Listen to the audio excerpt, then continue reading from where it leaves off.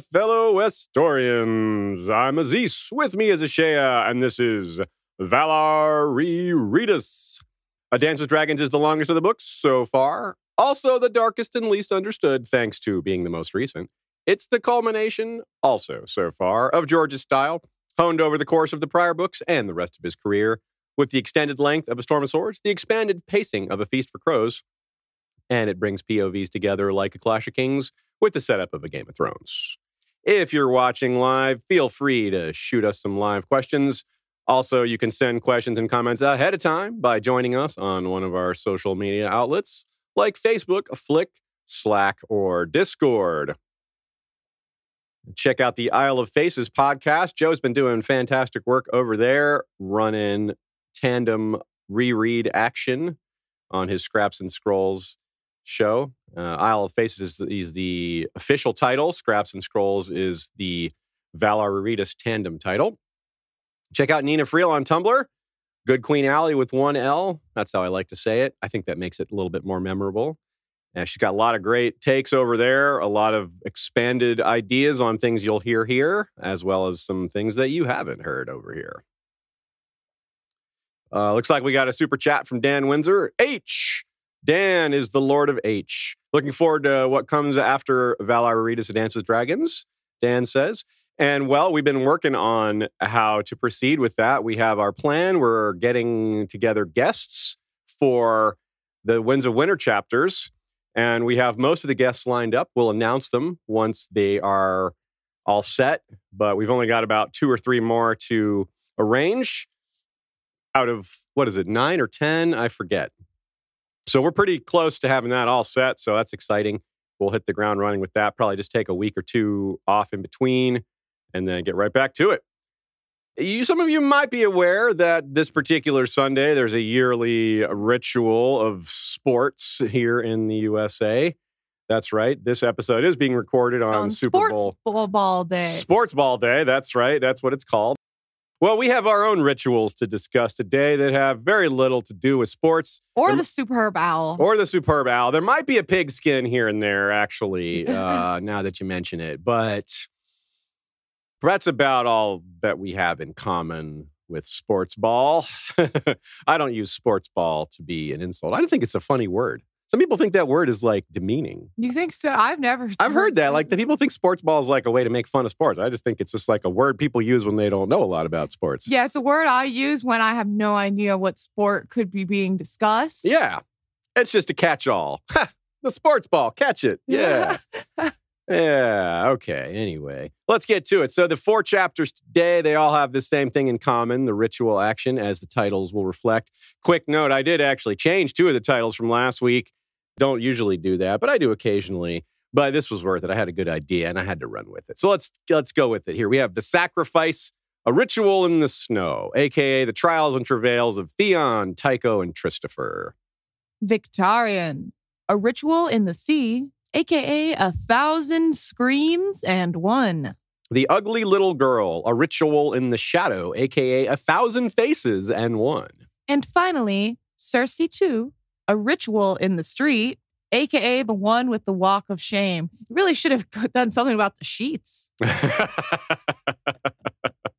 A ritual in the street, a lion in the sheets.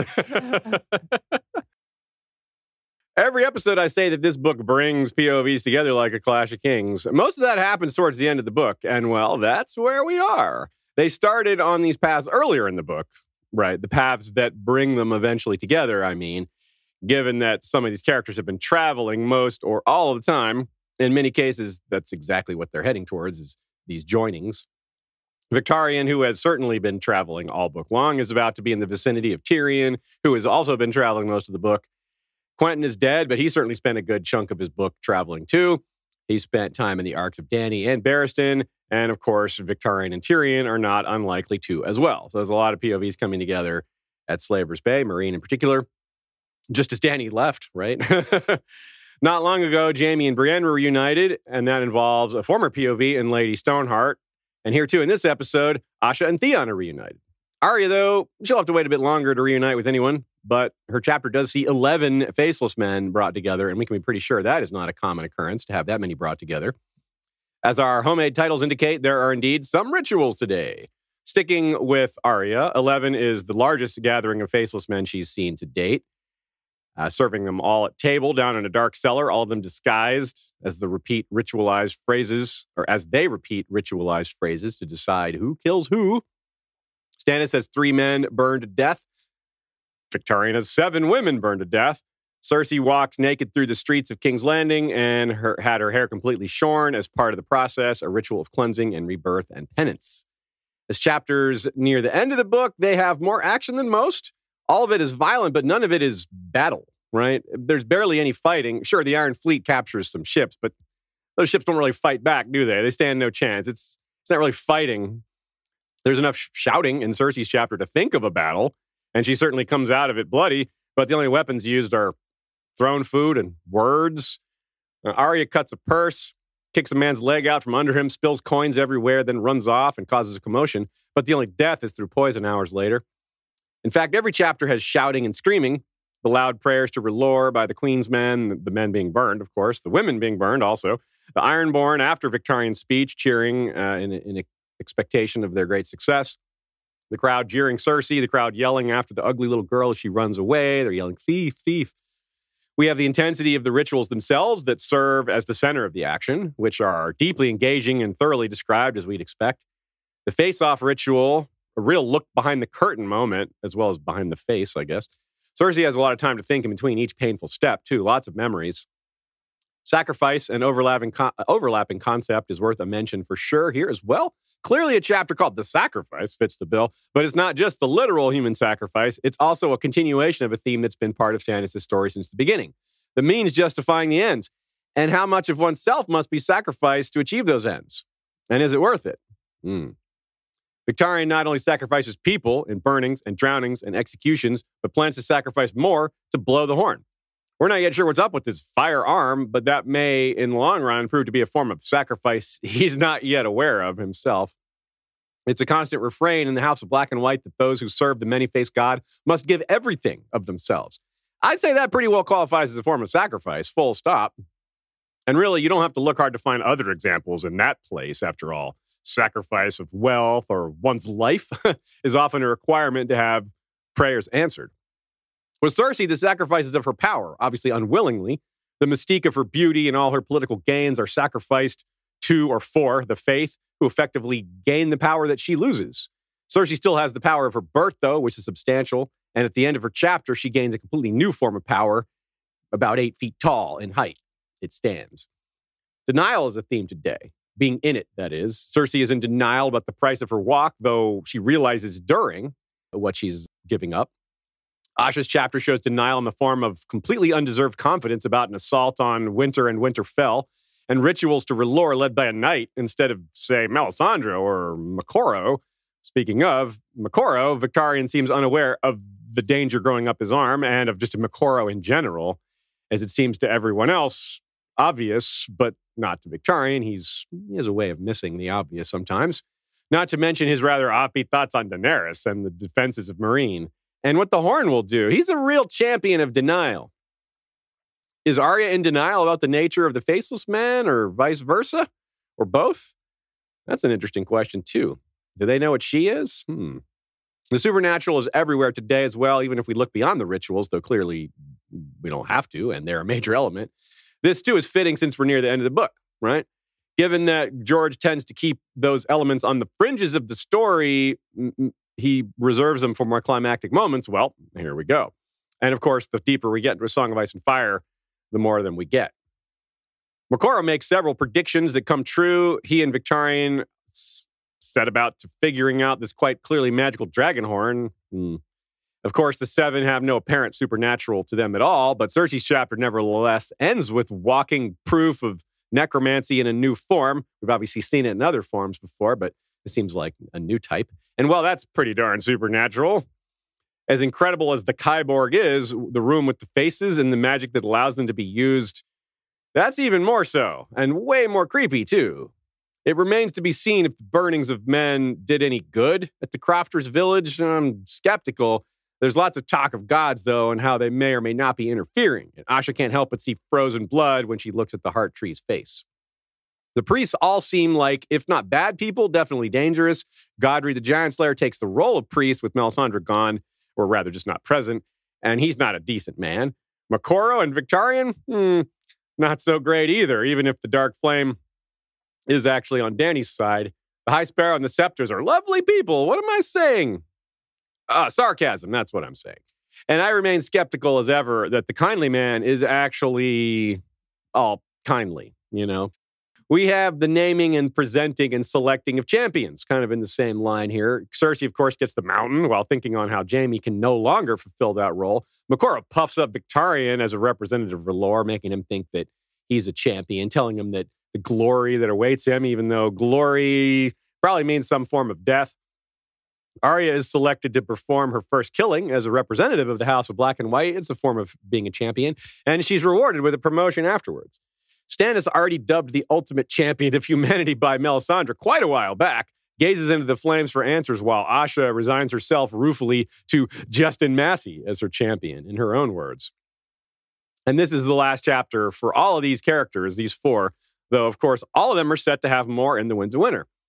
The punishment not fitting the crime is also a major theme today. Cersei has earned all sorts of reckoning for so many awful things, but what she's actually legally walking for is consensual sex, not even in wedlock. That's it. In addition to the murders we've already mentioned, Victarion kills a man for laughing at him. That seems a bit extreme.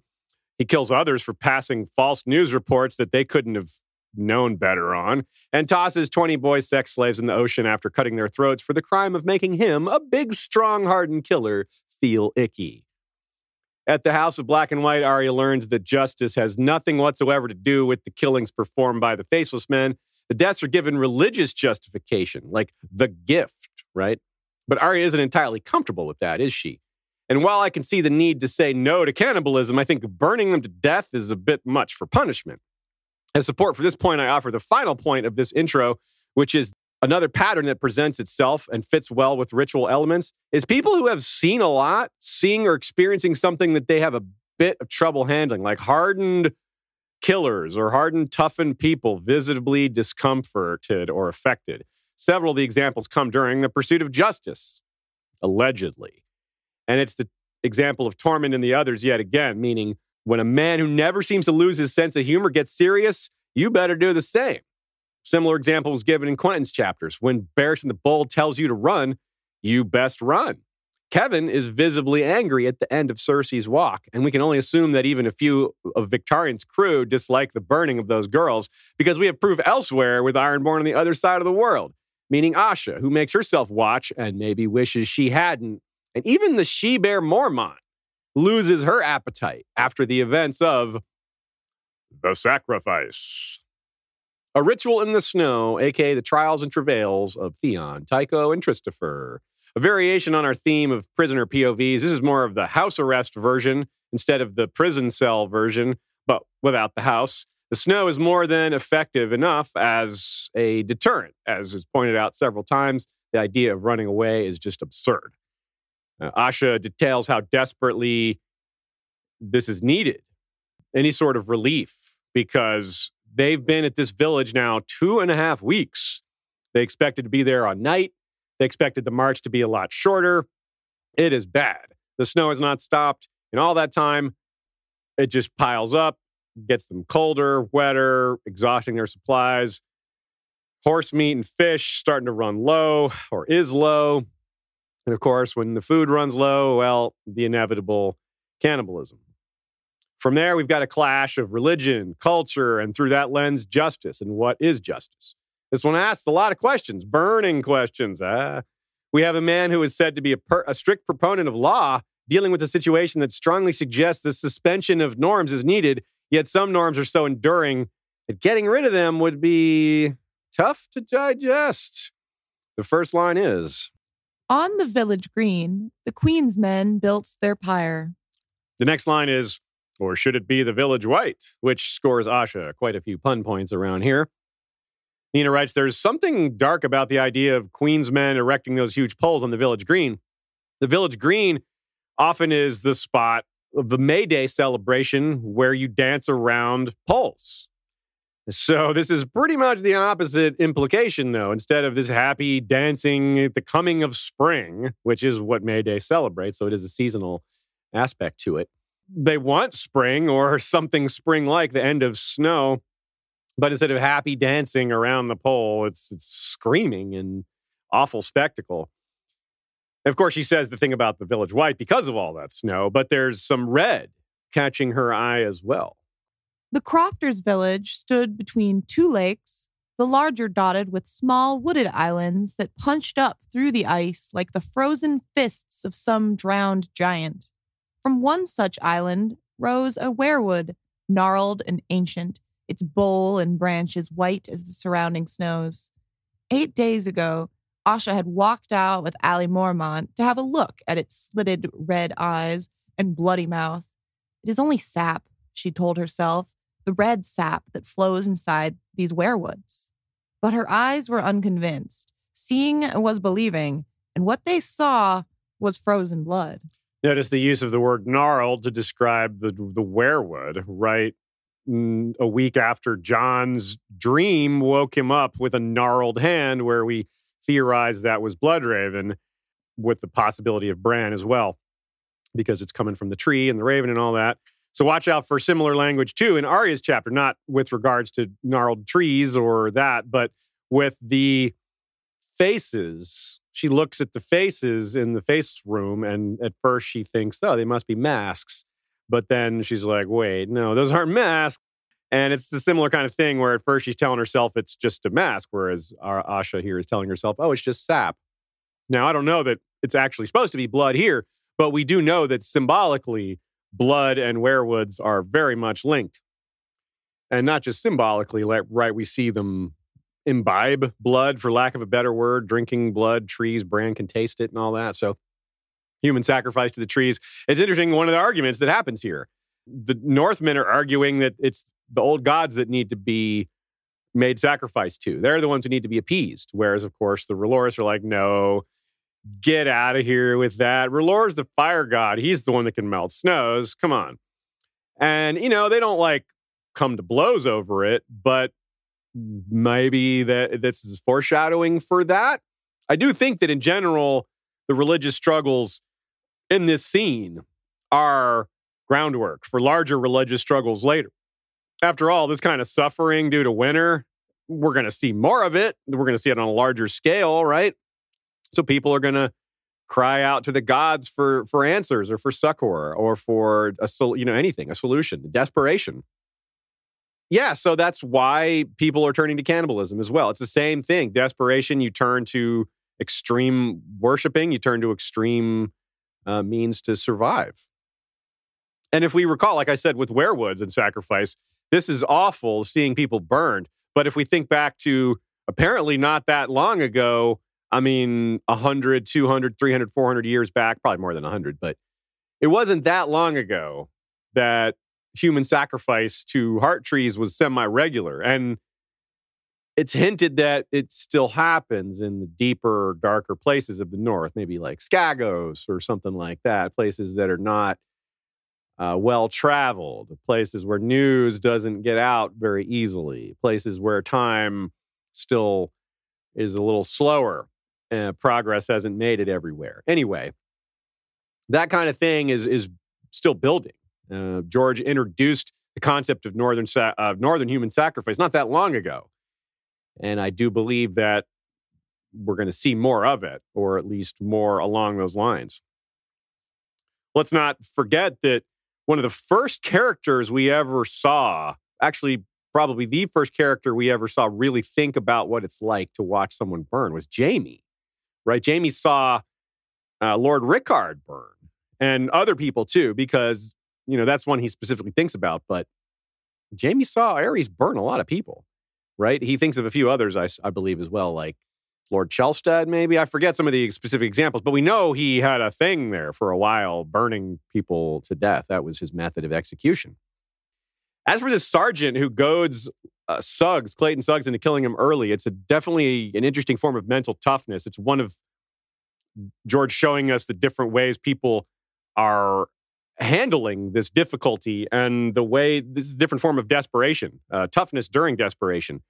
I mean, the point of what he does is to avoid worse pain, but the younger men are so full of fear that they're effectively paralyzed by it, let alone the cold and hunger. So this is actually a moment of bravery by this guy. Perhaps there's a better word for it, but that's where I land. If you were faced with that choice, everyone would choose his method of death rather than burning, like 100% of the time. So it's an incredible moment of presence of mind. Asha certainly takes note. She says, the sergeant was the clever one. There's a pause before the lighting of the pyre. Stannis isn't present. He hasn't been seen for 3 days since the death of one of his squires to the cold. Now, a while back, we discussed how Melisandre may have saved Davos' son by asking for him to be kept at the wall. At the time, we brought up this example as evidence for that. Well, if one squire is going to die in the night to cold, then Davos' son is clearly at risk of the same. It was Brian Ferring who died. And Stannis was against burnings earlier in the campaign. So what changed? Why is he allowing them now? He's supposedly not a guy that changes his mind easily, right? Well, for one, we're seeing what awful people some of his men are. Not the ones who have joined him recently. I'm talking about men who've been around for a while. Godry the Giant Slayer, that's Brian Ferring's cousin, seems to be kind of the leader around these parts, especially when it comes to the religious ceremonies. He's sort of like second in command here. So it gives him a lot of sway. And it sounds like they've been pushing for a burning for a while. Stannis finally gave in. So he did bend after all. He bent before he broke for cannibals or for cannibalism. Asha has told Sir Clayton Suggs liked to hang out with the torturers and, quote, helped when they had work, especially if it was a woman. Asha's chapters, again, show a different look at Stannis' court and the people he surrounds himself with. Seeing it through a woman's eyes is very different. Some of these men, they're just jerks to other men. But when it's a woman, it's a lot worse. Instead of just being a jerk, calling them names, demeaning each other, it's like violent and aggressive and threatening in a much different way. It's not Stannis' fault these men are awful, but it takes a little, if not a lot, of the shine off the notion that he keeps control over his men's worst instincts. Right? He punishes rapists. We know that well. That's sort of a famous thing he does. But I would venture most of Stannis' worst men simply just do worse to avoid getting caught. Like what happens in this chapter? Asha's like wary of him doing that. And he's like, don't worry, I'm not going to rape you because if I did, I'd have to kill you. That's probably what happens so they don't get caught. It's ugh. And he also says, I'd rather see you burn. Basically, it's the same thing Asha thinks about the cannibalism. She doesn't think for a minute that these were the first ones to eat dead people on this march. They're just the first to get caught. Or rather, if they're the first to get caught by R'hllor worshippers. It was alluded to that Peasbury knew his men were doing this. Well, he wasn't going to turn them in to get burned, but these tattletales, the ones who wanted an excuse to burn someone, they're all about it. They wanted a scapegoat. That's what they've been hoping for. And of course, a cannibal is the perfect scapegoat because no one's going to stand up for that. No one's going to be like, don't burn the cannibals. Not even Stannis, right? Stannis wouldn't even stand up for them. It wasn't a gift for R'hllor. It was a gift to the cruel men in this company who enjoyed it. Like, Suggs was staring there afterwards, just like staring at the dead bodies like he was enjoying himself. What? And the people who were actually burned. I think that's the point here. Asha, there's a quote, Asha was surprised to see how ordinary they appeared. Not monsters, she realized, only men. Joe writes, if this doesn't get across how bad the situation, nothing will. These men are being painted as monsters because they did a monstrous thing, but they're not monstrous people. They're desperate people. They're not like cannibals back home. It's not like they're going to be like, ooh, that was fun. Let's do that again. The point, I think, is that there's true monsters out there, that these people being burned are nowhere near as bad as the ones doing the burning. Suggs, Richard Horp, Godry the Giant Slayer, these are the monsters. I think that's the point. I think it's why Suggs is so over the top bad in this chapter, to draw that distinction between him and the people who really were put to death. What they did was the thing that got punished, but Suggs is so clearly worse than those guys. Right? Is there any argument at all? I discussed this with a lot of y'all on the various platforms. It's a variety of takes as to whether or not these men deserve to be put to death. But no one, not one person, and it's not surprising, thought they deserved to be burned to death. There's varying takes on, some people thought they didn't deserve to be punished at all. Some people thought, okay, you can't allow cannibalism because then people will kill each other and eat each other. You got to draw the line somewhere. So they should be punished. But more of a simple putting to death. No reason to make them suffer. Heck, they've suffered enough. They're eating people. That implies suffering. Like, you only do that because you've suffered a lot, right? Again, it's not because, yay, human flesh.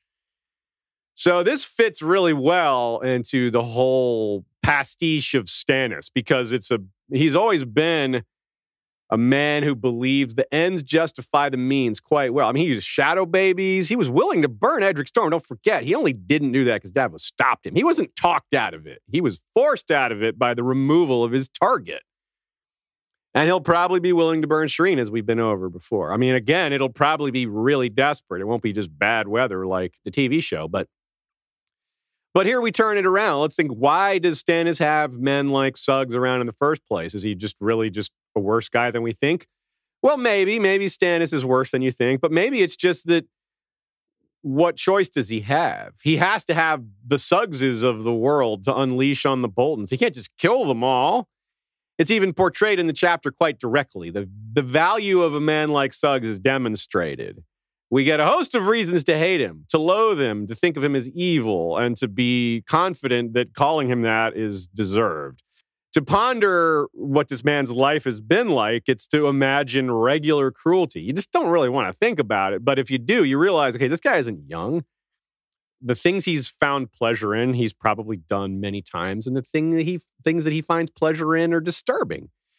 But then at the end of this chapter, he puts himself in front of Asha and these riders who they think are attackers. Even knowing he's outnumbered, even knowing the danger, he does it. So it's a moment of bravery. It's certainly not redemptive. He's not redeeming by any means, but it does remind us he has a use. When it comes to battle, someone has to go up the ladder first. Someone has to hold the ram going through the door. Someone has to face the arrows in the front lines. Might as well be this guy, right? Think of the Night's Watch. The proverbial front lines of the realm's most dangerous and difficult border is staffed by ex-criminals, right? Some really good people and some really bad people. But those bad people, they're finding a use for them. And through that use, they're less bad. It shames Stannis to have men like Suggs in his army, but men are going to die to put Stannis on the throne, and it may as well be this guy, may as well be one of them, right? And if Sir Clayton Suggs isn't on your side, he's on their side, doing those terrible things at you and your people. This is a Song of Ice and Fire. This is war. It's never simple. So Asha again notes how ridiculous it would be for her to try to escape, right? She would freeze to death. That we touched on that briefly earlier. If Sir Clayton's taunts about Stannis burning her to death were a legitimate fear, she might actually risk it because, freezing to death is better than burning. If she's captive and long enough, though, the thing this chapter might be setting up is that she could be our witness to the goings-on later in the Winds of Winter, again, meaning Shireen. She could be our witness to that. I think it's really just going to be either her or Melisandre, so those are our possibilities. Could be someone else, but I think those are the main choices. Kind of a neat moment, even though it's not fun.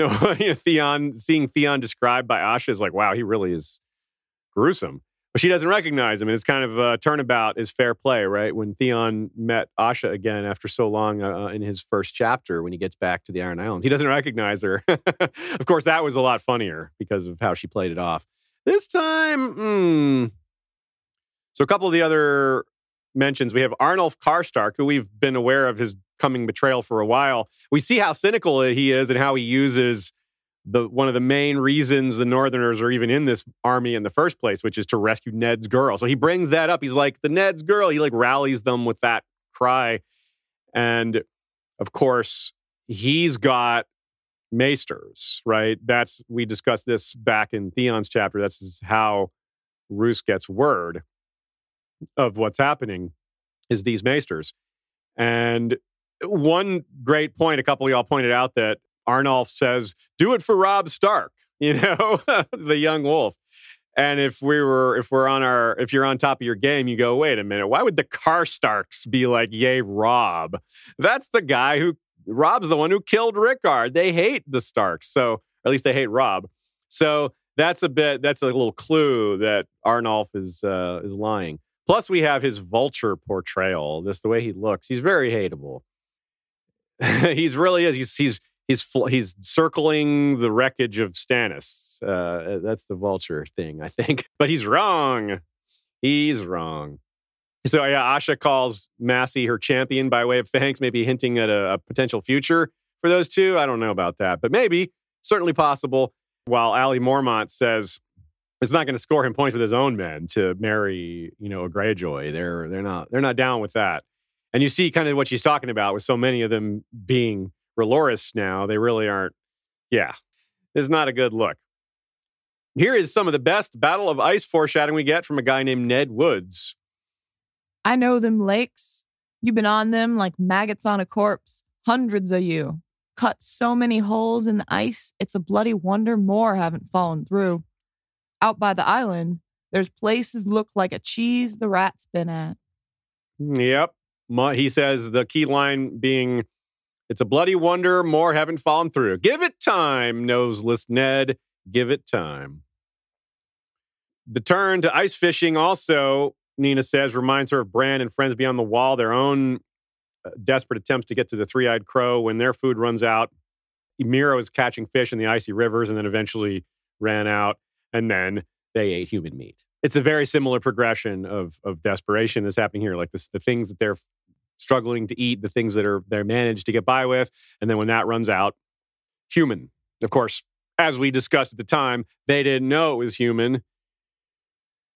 Interestingly, back to the matter of Brian Faring for a minute, good catch by Nina. She points out that Brian's father, as in the father of the squire who died here, is the one holding Storm's End and Stannis' name.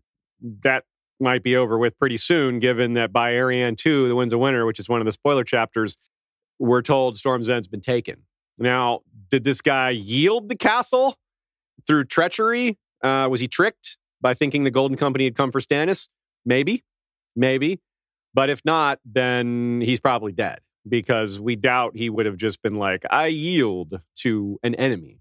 Stannis wouldn't have left a softie behind to hold such an important spot with so few men. So we're getting to the Pink Letter next week, and we're trying to think about some of the contents of it. Great thought here that we know that Stannis in Theon 1, The Winds of Winter, confronts Arnulf Karstark. He confronts him about his betrayal, saying, look, man, I know what you're doing. You guys are dead. The only question is whether I'm going to burn you or give you the easy death. So help me out and it'll go easier on you. And given that we know about Arnulf having ravens, Stannis could definitely tell him to send a message of his design. And we also, in the Pink Letter, hear that Stannis' sword has been captured. And we also, in Theon 1 here, Stannis tell Justin Massey, you may hear that I'm dead. So put all that together, and you could have Arnulf Karstark delivering Stannis' Lightbringer sword to the Boltons, saying, look, Stannis is dead. Meanwhile, Stannis is holding Karstark's surviving sons and being like, you do this, tell them what I tell you to tell them, and I'll let one of your sons live. Something like that. That could explain a lot of Ramsay's confusion, which some of us think might be lies. He might actually think it's true that Stannis was beaten. So pretty cool piecing that possibility together, thinking what Stannis might do. We know Stannis is tricky. We know he's got plans. It's going to be really fun to talk Theon 1 in The Winds of Winter when we get to that. 64 horses left, Justin Massey says. What the hell is that? 64? Why not 63? Dang it. I was looking so hard for evidence that one more horse died. Like, surely there's another horse. No. They were eating a horse, but that was probably one of the ones that died already. Briefly remind us that, yes, these R'hllor burnings are awful, but again, in the North, the things they did were pretty awful too. Think about all the references to the trees being called demons, right? That happens here because you're demon trees. Well, that same phrase is used in the world of Ice and Fire. In ancient times, there was a story about an Ironborn priest who cut down a demon tree called Ig, which is basically sounded like a heart tree. I mean, it's white and he has a weirwood staff made from it. So this demon tree aspect is not just because of the way they look, right? People think, people are scared and superstitious of the trees because of their scary faces. But no, it's not just that. It's because of the sacrifices that people think the trees are eating them or that the trees are portrayed as eating flesh. And it's like, yeah, well, that's kind of spooky, right? Tycho's appearance is so funny and strange. And I'm reminded of a line in The Ugly Little Girl that's coming up shortly when they give her a face that's really noticeable. Something that they say, anyone who sees you is not going to soon forget, which is the point. The murderer looks like someone very distinct. They're not going to go accusing someone else that has a non-brutalized face because, well, how could that be possible? Now, of course, I'm not suggesting Tycho is a faceless man. Not at all. But he has this weird 3-tiered hat and he's tall and outlandish looking. And I think that might be part of it. He's really hard to forget. You're not going to forget what this guy looks like. He's going to leave an impression always. That's kind of interesting. I was sorely missed by me in the show. In general, they just play everything down from how ludicrous some of it is described in the books and colorful and all that. Yeah. But I had such a clear picture of Tycho Nestoris. I really wanted to see like the snow on each level of the 3-tiered hat, and just hello, give him some crazy accent. That would have been so weird. If all of a sudden he showed up in this kind of grounded fantasy show. Some people are wondering how he's going to get back home. If Melisandre is accurate about all the ships being gone, well, he lent his ships to Jon and now they've sunk. So he'll probably just go to White Harbor. There's bound to be some ships there. But is there a chance that Stannis never actually gets this money because the paperwork may not make it back there? Meg from Flick suggests that the rider's coming right up out of the storm and just gutting right into the camp. Reminds of Jaime at the Blackwood Siege and to a lesser extent at the Riverrun Siege, where things have just gotten lax. They're not worried about enemies. Here, there's also the desperation is also playing a role and people just not wanting to be out in the snow. Guinevere Greenstones asks, why was Suggs so quick to slit that sergeant's throat? He barely insulted Suggs. He basically, all he said was, Suggs, you bleeding bastard. And then, bam, that was it. Like, that wasn't much of an insult as far as these things go. Guinevere... Boom roasted. No, you're boom roasted. The suggestion from her, maybe the sergeant was about to accuse him of cannibalism. Like maybe he knew something and he's like, well, let's not let him talk. It's an interesting theory. It has always stuck out to me how quickly Suggs did that. He wanted to see Asha burn, yet he cut this guy's throat. Maybe he was worried about being implicated in something himself. The eating of charred horse meat is a parallel to Dany's end chapter. She's going to eat charred horse meat right next to her dragon when they kill a horse together. Well, really, the dragon kind of does all the work. But she kind of encourages him. And the important part is eating together, though. And maybe Bran has joined the feast as well. Great catch by Tree Girl, pointing out that one of the ravens is sitting there eating the flesh of the burned bodies afterwards. And in the next chapter, which will be Theon 1, that's the next time we see any of this stuff, the ravens will be speaking with apparently Bran's voice. Yeah, that's dark if Bran is eating burned flesh. Kind of like these other characters. We've seen him eat flesh through summer lots of times, so it's not out of the ordinary at all. Nice pun from Stefan B. Says, big hello to the Isle of Faces from the Isle of Face. Because we have a tree, one island with one tree with one face, so that's good. Also points out that the Iron Banker emerges from the snow guarded by Ironborn, so that's fitting. 6 squid in the snow guarding him. So yeah, a little more about Tycho here. Whether or not he actually makes it home, it certainly is a boon for Stannis. He certainly feels like it's a huge shot in the arm. He feels like his chances have turned. Certainly not only has he gotten lots of money implied here, but it means that Cersei isn't getting that. That's a double whammy. No wonder his own morale improves. Like when we see him in the next chapter, it's a total turnaround. He's like the Stannis of old, like quipping, planning, active, just dynamic. This is not the moody Stannis that we're seeing right now. So definitely this infusion of cash is huge. And I'm not sure how R'hllor can take credit for that one, but they'll probably try. They'll be like, yeah, R'hllor led Tycho Nestoris to the camp, and that's praise R'hllor for the infusion of cash. Something R'hllor. They'll find a way to give him credit. They could say that beacon fire led him there, which that is partly true. The beacon fire they mentioned that. It was like, well, we were able to see that. It helped us find you, which is part of the setup for the Battle of Ice also. That's how they're going to get them to fall through the ice to lead them with the beacon.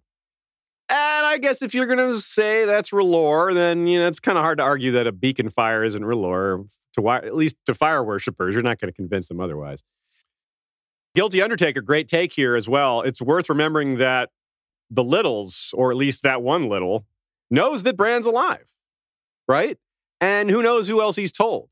Probably hasn't told a lot of people because he doesn't want that being discovered by the Boltons, who, are around, and their eyes and ears are probably around as well.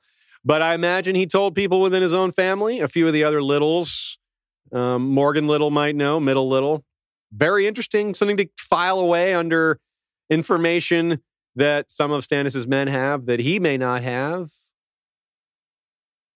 We're ready to move on.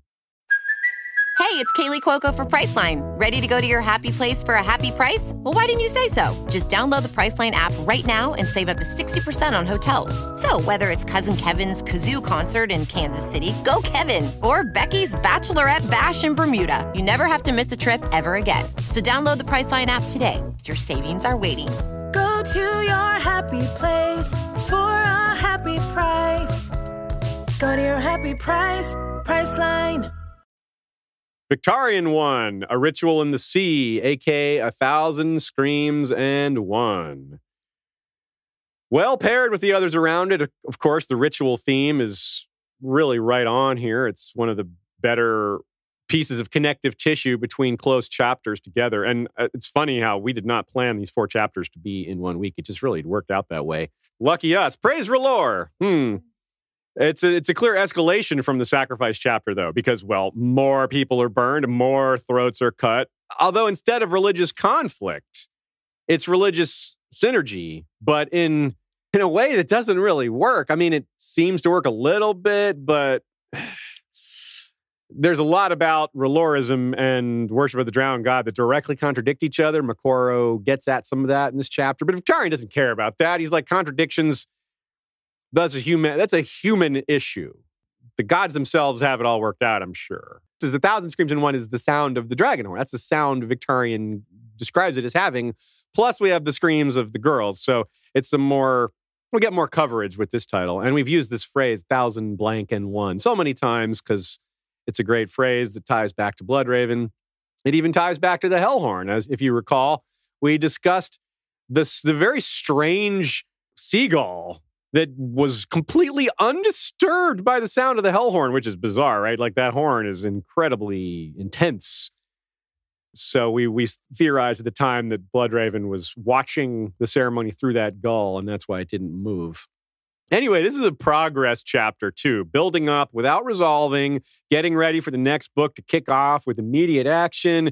We get more on Moqorro, more on the Dragonhorn, more on his new arm, more on his plan of attack. Lots of stuff. It's pretty cool with lots of killing too, though, right? This chapter really reinforces the horror that Ironborn culture just casually inflicts on the world. They love doing it. It's not like, we got to do this. There's no guilt, right? It's wild to think about that. There's no remorse. It makes him feel good. Theon did awful things, but he felt guilt later. Cersei even feels guilt for some of the awful things she's done.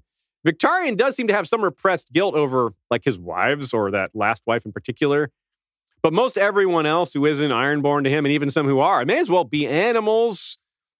As the language here in the first line suggests, that exact line of thinking. He and his, they're hunters. The sea was black and the moon was silver as the Iron Fleet swept down on the prey. The prey, right? That says it all.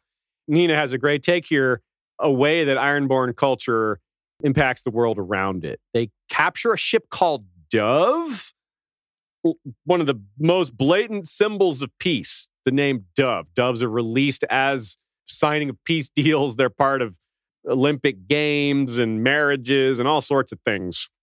Now it's Shrike, turning a dove into a shrike. A shrike is about the nastiest bird one can imagine in terms of how it behaves. I mean, there's scarier birds out there. Shrikes are tiny. They're not threatening to humans at all. But shrikes are nicknamed butcher birds. They're brutal, man. They grab insects and small lizards and impale them on spikes while they're still alive to store for later. And then like eat little chunks off of them while they're still wriggling on the impaled thorns and stuff. They are brutal, man. These are the metalist birds that exist. Oof, yeah, no wonder. So that is a really symbolic switching of aspects there. To go from dove to shrike is, oof. But also it's kind of a sign of Victarion's poetic nature. I've collected a few poetic quotes at the end here. Joe writes, this is like a nature show. The Ironborn are like a pack, wordlessly surrounding their prey, working together to bring it down. And that is how they're portrayed in the world of Ice and Fire, as the wolves of the sea. You'll note George also paints a picture of the sea and the sky every time Victarion goes on the hunt. There's several of them in this chapter, and the structure is the same almost every time. It's the repeated reminders of the sky, their prey, and there's usually the number of ships is added in as well as part of the description. So it's a bit of a pattern that George is giving us in this chapter, coming in threes. A lot of characters enjoy hunting. That's nothing new. But hunting people, that's Ramsay's stuff, right? But even Ramsay doesn't enjoy fighting. He enjoys hurting. He enjoys inflicting pain. He enjoys winning. He doesn't really want the challenge of someone fighting back. Running away, sure, that challenge he enjoys, but he doesn't want them like coming at him. Victarion does. He would rather fight someone who's good at fighting than have it be easy. Jaime likes fighting, or at least he did, but I don't think he really liked killing. Brienne, somewhat ditto. Enjoyed the Song of Steel. Iron Emmett, similar. Oberyn Martell, okay, maybe he enjoyed killing, but I don't think he took pleasure in targeting innocents. He didn't, he wasn't a pirate. Sandor acts like he enjoys killing, but I think we're all skeptical of that. He definitely has guilt also. The Mountain, okay, that's someone who legitimately enjoys killing. I'm not sure he takes joy in it so much as he just desires it. That guy doesn't like anything. He is a monster. Knighthood is a serious duty. Gregor isn't knightly, but he is a serious guy. He never laughs. Victarion doesn't laugh either. He doesn't trust laughter, but he does take pleasure in combat, which is such a strange thing. It's hard to imagine that. With the Ironborn, it's a cultural value to enjoy combat. And these statements say a lot. Check this out. This was why he had been put on earth, to stand steel-clad with an axe red and dripping in his hand, dealing death with every blow. Now, that's not a line from this chapter, though you may have thought it was. It's actually from the Reaver chapter, Feast for Crows. But there's a similar one. That's why you might have thought it's from this chapter, because of... He wondered if this was how his brother Aeron felt when the drowned god spoke to him. He could almost hear the god's voice welling up from the depths of the sea. "You shall serve me well, my captain," the waves seemed to say. "It was for this I made you." Yeah, so him feeling like object of destiny, saying this is what I was born to do. But also note the progression. Like in the first quote, he's sort of subconsciously or alluding to the gods made him for this. But in the second quote, he basically hears the god speaking to him. That's definitely a little more intense, if not a lot more intense. He feels empowered by what's happening. He feels these successes are evidence of future successes. The gods are with him. It's two gods now, right? That he's very pumped up by that. He's like, yeah. Kind of like how Stannis is pumped up by getting the money at the beginning of the Winds of Winter. Victarion is pumped up by these gods backing him up. Ironically, Stannis is the one who's being told he's the champion of R'hllor. Really, lots of things are working out for Victarion right now. His fleet's doing what it does best. His arm, he loves his new arm. It doesn't creep him out, as it probably should. But what does creep him out?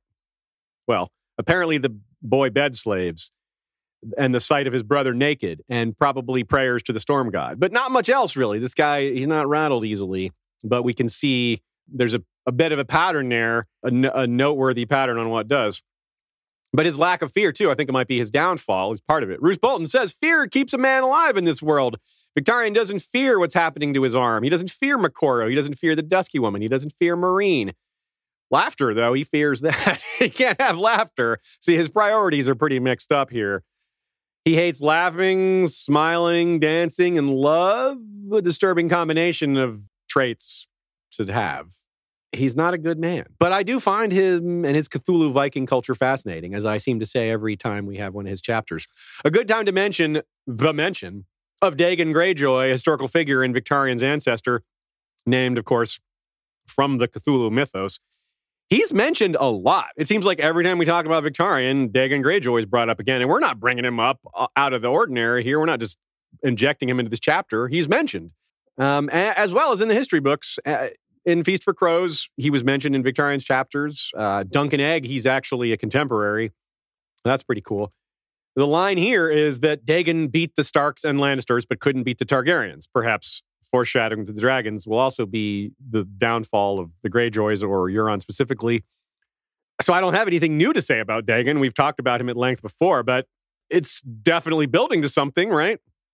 Whether he's meant to be a portrayal of Euron or Victarion himself or a little of both, we'll have to wait and see. But it's clearly George is doing something there. You don't throw out a historical figure this many times and not have it be relevant.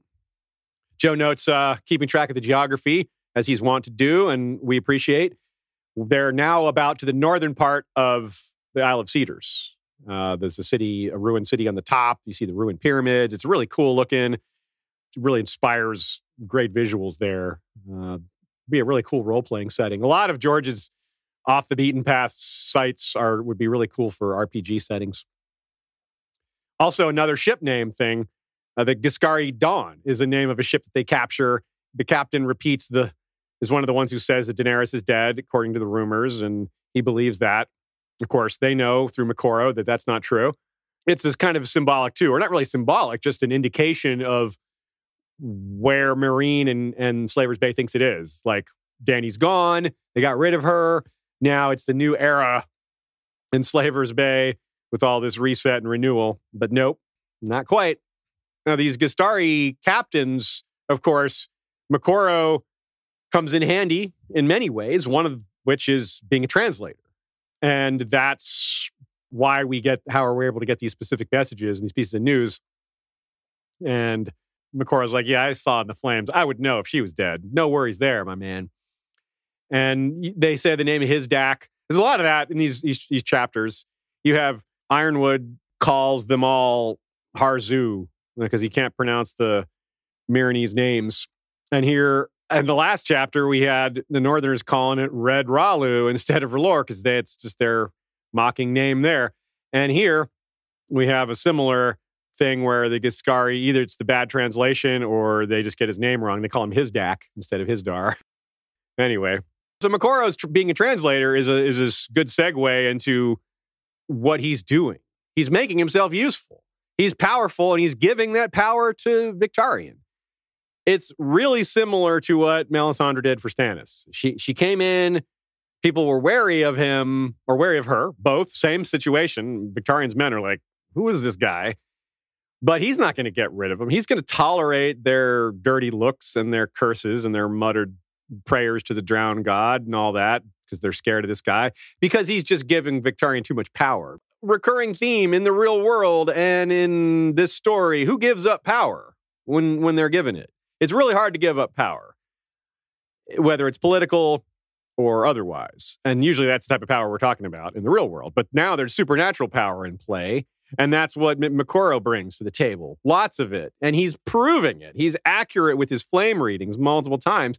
How are you going to have a guy who literally predicts the future and be like, nah, I have no use for that? Yeah, it's scary, but this guy's leading a fleet into foreign waters, into a dangerous mission. He can't give up that advantage. Of course, we know better. We know that he's almost certainly going to be Victarion's downfall because of where his loyalties lie. But in the meantime, Victarion is just so enamored by what he gains from having Moqorro at his side. It brings him what he thinks Euron has. It makes him a match for Euron. He feels like he has the power of two gods. To him, that's enormous. If it were true, it would be, right? But I'm not so sure it is. Think ahead, though. Melisandre Stannis. Okay, that's a pairing that we've discussed at length, and we'll discuss more. Moqorro, Dark Flame. That phrase is used in this chapter to remind us that's who he is, to connect him to Quaith's prophecies, although, of course, we've made that connection before, but this is where that actually happens in the text. Imagine Mokoro's value to Daenerys, though. That's probably where we're going to end up, with Mokoro at her side, not at Victarion's side. I don't know what's going to happen to Victarion in the meantime. Probably death. Maybe becoming, like a thrall of Dany through the firearm or something. But either way, it's not going to work out the way Victarion thinks. But back to Mokoro. What's Mokoro going to do for Dany? I'm just so interested in this possibility. Flame readings, accurate flame readings, telling her where her enemies might be. Things like the kind of things he's doing for Victarion right now, but times 10 because Dany has so many more armies and enemies and things to look in the flames for, right? He's just ruling more people. It's so funny that Victarion thinks that giving Mokoro his robes is going to make people accept him. It's like, hello, picture that guy in black and gold Kraken robes with his flame face and his hugeness and his... Yeah, that's not going to work, man. That just makes him way more intimidating.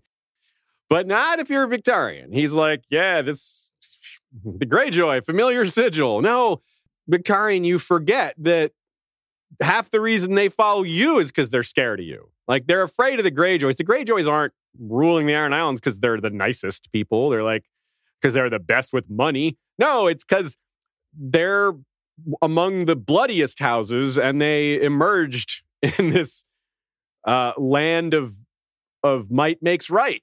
So, just put all that together. His arm, he's also thinking about look how awesome my arm is now. It seems to be creeping up, right? Just like John Connington's arm, there's grayscale creeping up his arm. It seems like the burned part of his arm is increasing. Like it sounded like it was just his hands last chapter. Now it's all the way up his arm.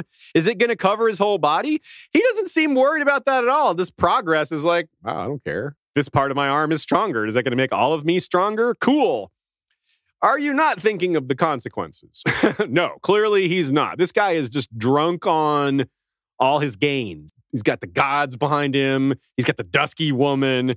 Never mind that none of these people are actually loyal to him or like him, probably, including the gods. It's also just so cool, though, right? The arm itself. Like, what is up with it?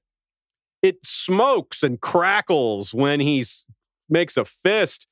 Very similar description to Aerea Targaryen, who we discussed at length in our Fire and Blood coverage, I think in more than one place, but certainly in the Fire and Blood Dragons episode. It's kind of an add-on to our prior Septon Barth coverage, which came out before Fire and Blood, before we got this stuff about Aerea. And now, to be clear, there's the same line, pork crackling. That's a very distinct description of her body compared to his arm. Now, there were things moving inside her. There were fireworms in her. And I don't think that's happening here. I don't think of Mokoro like summoned fireworms to take root inside Victarion.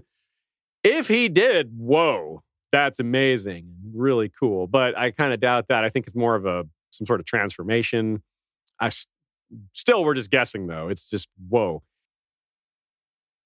Mokoro speaks out about Victarion calling the drowned god a god. He's like, he doesn't say the drowned god isn't real, though. He says it's a demon enthralled to the great other, which is an interesting portrayal. So he's not saying it isn't a real thing. He's saying it's some creepy undersea being that actually is a follower, is actually held lesser power than the great other, whatever that is, the opposite to the red god. I wonder what would he say? I mean, he talks about the drowned god. What would he say about the storm god?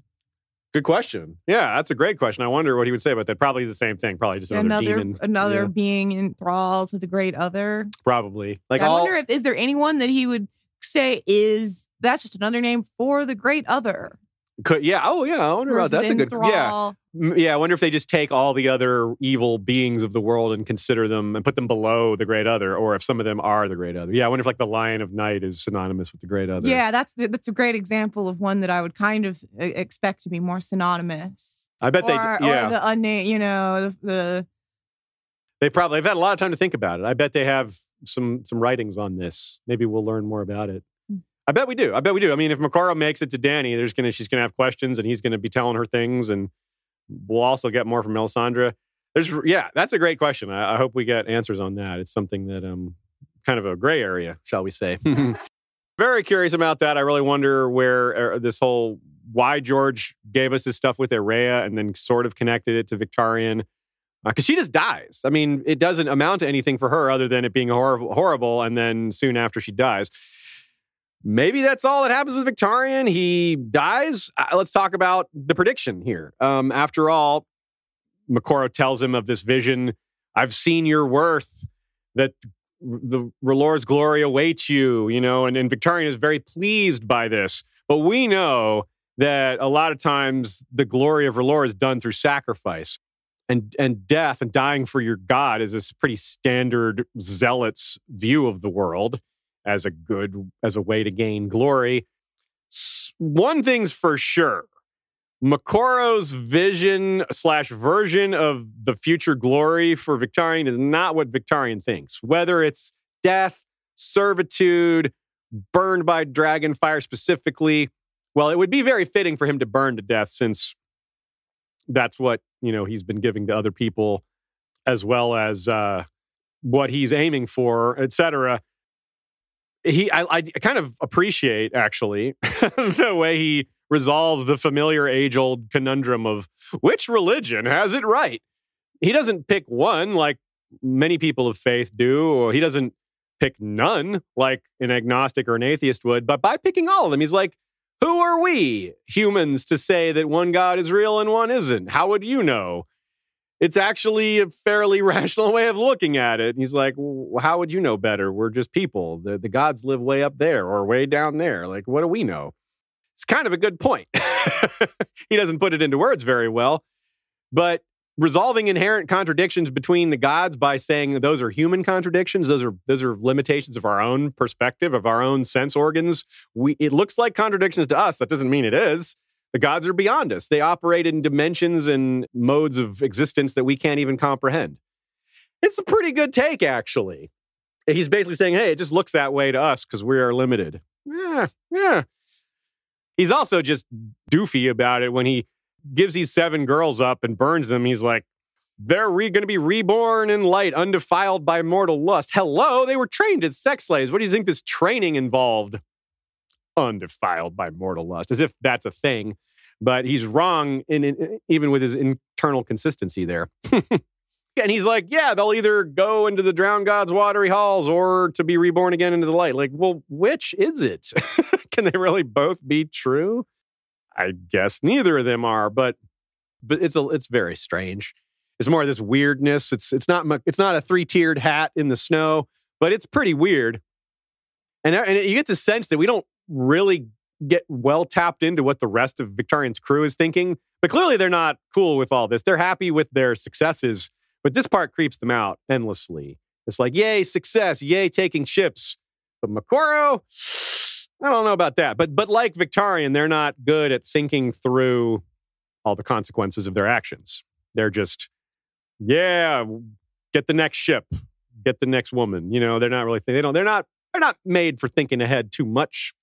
But interesting too about this ritual. It's different yet similar to what we saw last chapter, in that it's similar in that it's led by a non-priest. Like, Victarion doesn't seem to get any cues from Moqorro at all. He just does this. He's like, 7 girls, burn them, say a prayer, kiss them on the cheek. There's no guidance from Moqorro at all implied. It's just Victarion just decides this is what to do, which is, that's kind of interesting. I mean, it's gruesome and brutal, but it's also interesting in a weird way.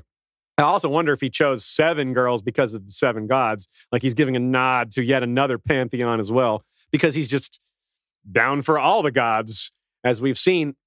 Yeah, Moqorro doesn't do anything. He just kind of stands there. He doesn't give a speech. He just watches. He's like, yeah, good job. That was burning people. Yeah, that's pretty good. That's what we do. Yeah, it's weird. Amongst the girls, George gives us a more diversity, showing us that the slave trade is really widespread. You have all 7 of them look different. They're probably from different parts of the world. They're almost certainly from different parts of the world. One of them, a couple of y'all pointed out, she looks kind of like she's from Nath even. And it hopefully is just a coincidence, but it might actually have worked because the wind picks up right after this. And, well, that's not going to exactly tell Victarion he's wrong about how this stuff works, and it seems to imply that it does work. A lot of y'all weighed in on this whole glory awaiting him, and there's widespread agreement. A lot of people think a dragon will burn him, or just regular burning, or lots of other. But pretty popular guess is that he's going to burn himself, and that'll be ironic given all the people that he's given to the flames. And he frees the slaves, yet not really. He says, "I've freed them," but then he forces them to work for him. This was kind of set up by his distinction, which he makes a huge distinction between thrall and slave, even as when you break it down, there isn't that much difference. But to him, it's a huge difference because one is captured in battle and one is you breed them. That's the big difference. But so to him, there is a big difference here by the same token. Their designation apparently means a lot to him. You're not thrall. You're not slaves. You're thralls. You rode for the Iron Fleet. There's an honor in that. Like, okay. So he's missing the point. He's trying to be like Dany, who's the breaker of chains. He's trying to, as Nina puts it, ape his attempts to be like her. And aping is a pretty good way to put it because he's very awkward with it, very blunt with it, very just going through the motions rather than understanding it. Of course, if he did understand it, he still wouldn't do it. He's not down with that. He is at least a little clever in trying to emulate her so that the rumors may be spread that he's on her team, because that is what he wants her to think. A brief mention of his battle with Stannis off Fair Isle. Stannis was pretty young when that happened, and you might be thinking it's relevant to Victarion's history, and it is, but it's also relevant to teaching us that Stannis is really tricky. And we just had a chapter with Stannis in it where Stannis is desperate and where George is building up this subtle hint that Stannis has a plan. And, well, we've pretty well explained what that plan is, but here we go with more supporting evidence for it by having Victarion ponder Stannis' trickery. And we get this great dumb Victarion line about sailing across the Dothraki Sea, a line we saw elsewhere about people thinking about it as an actual sea. Hey, it's not a hard mistake to make. Someone says Dothraki Sea, you never heard of it? It sounds like a body of water.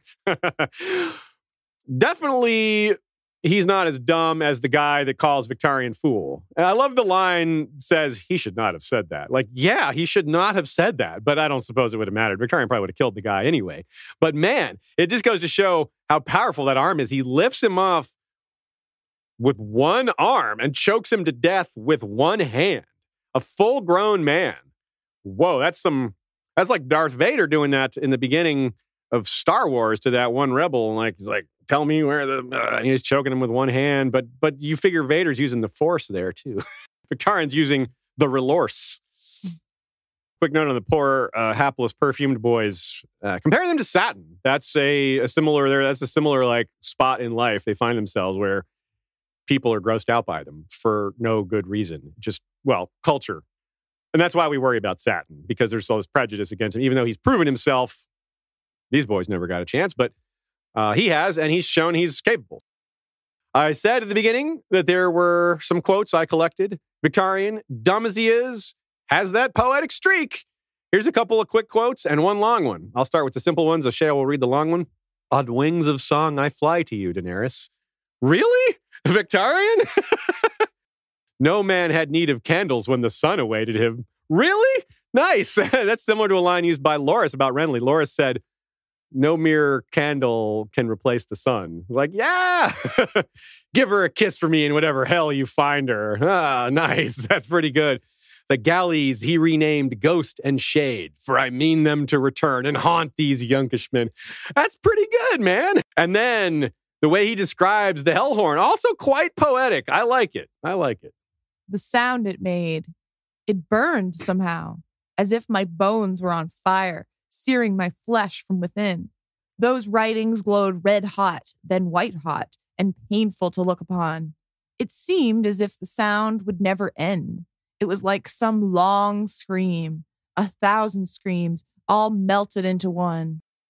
Yeah, 1,000 screams in one. So that's where that quote came from. It so beautifully fits with the concept of 1,000 eyes in one, because the screams are merged into one awful sound.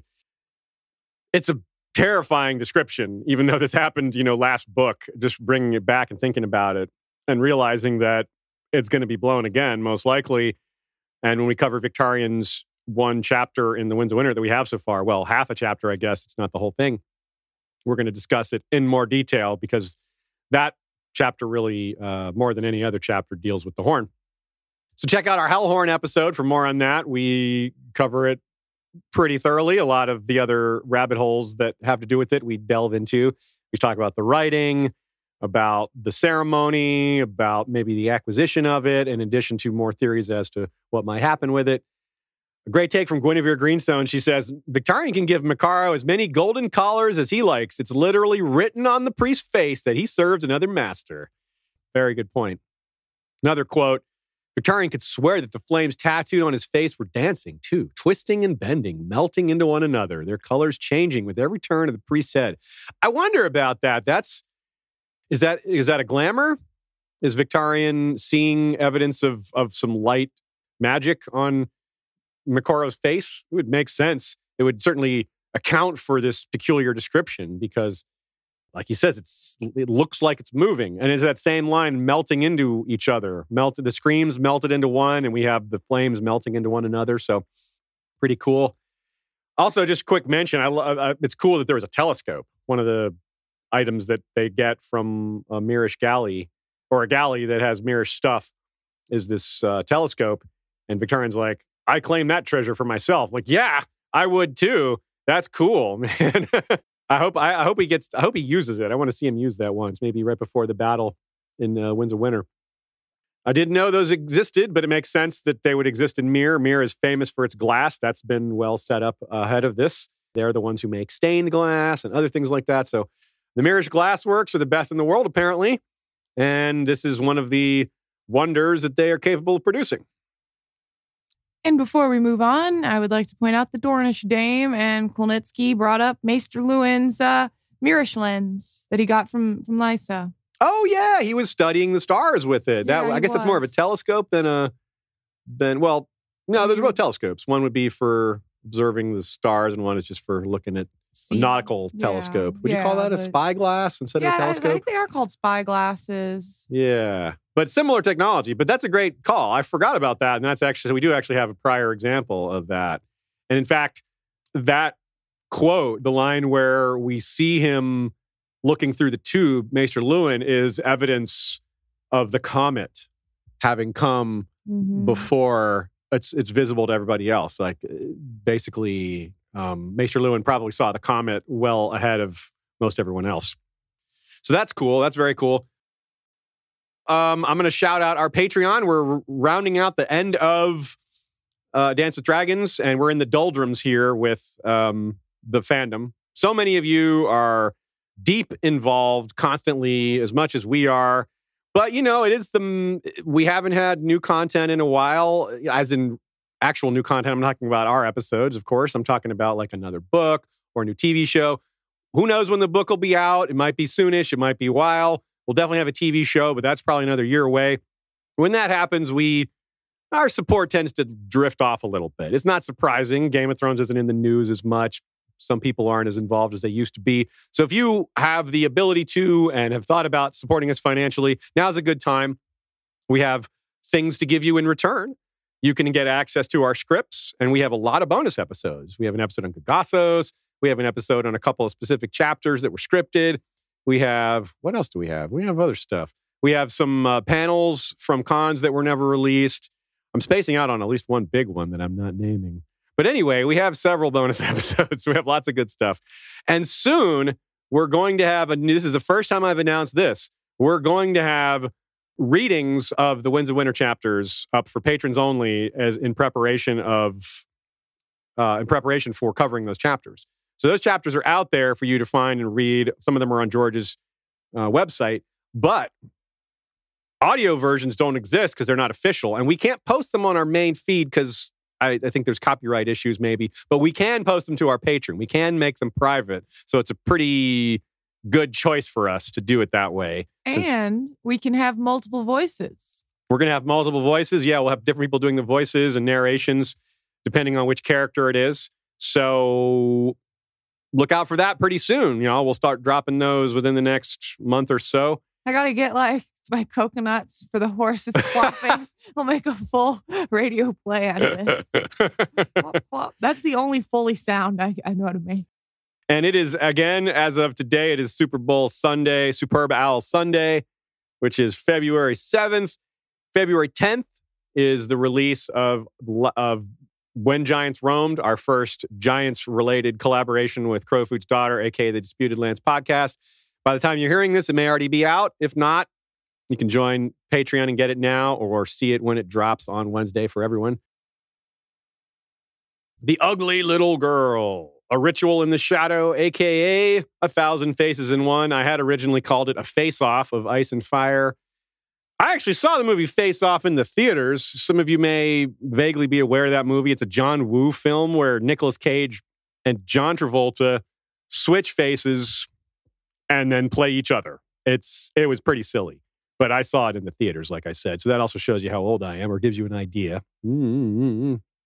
Because it was so silly, it's memorable. But really, Arya doesn't switch faces with someone else. It's not like someone else wears Arya's face while she wears theirs. So yeah, 1,000 Faces in One also just fits so well with the way we do titles. Down below in the House of Black and White, this one is very far down below, way farther than she's ever been. More rituals, but escalating participation. The last two rituals were mostly observed. Asha had no agency at all. She watched. The only choice she really had was whether or not to watch. Like, close my eyes, walk away, or watch. That's it. Those were her two choices. Victarion didn't participate in the ritual except to tell people what to do and to give the speech.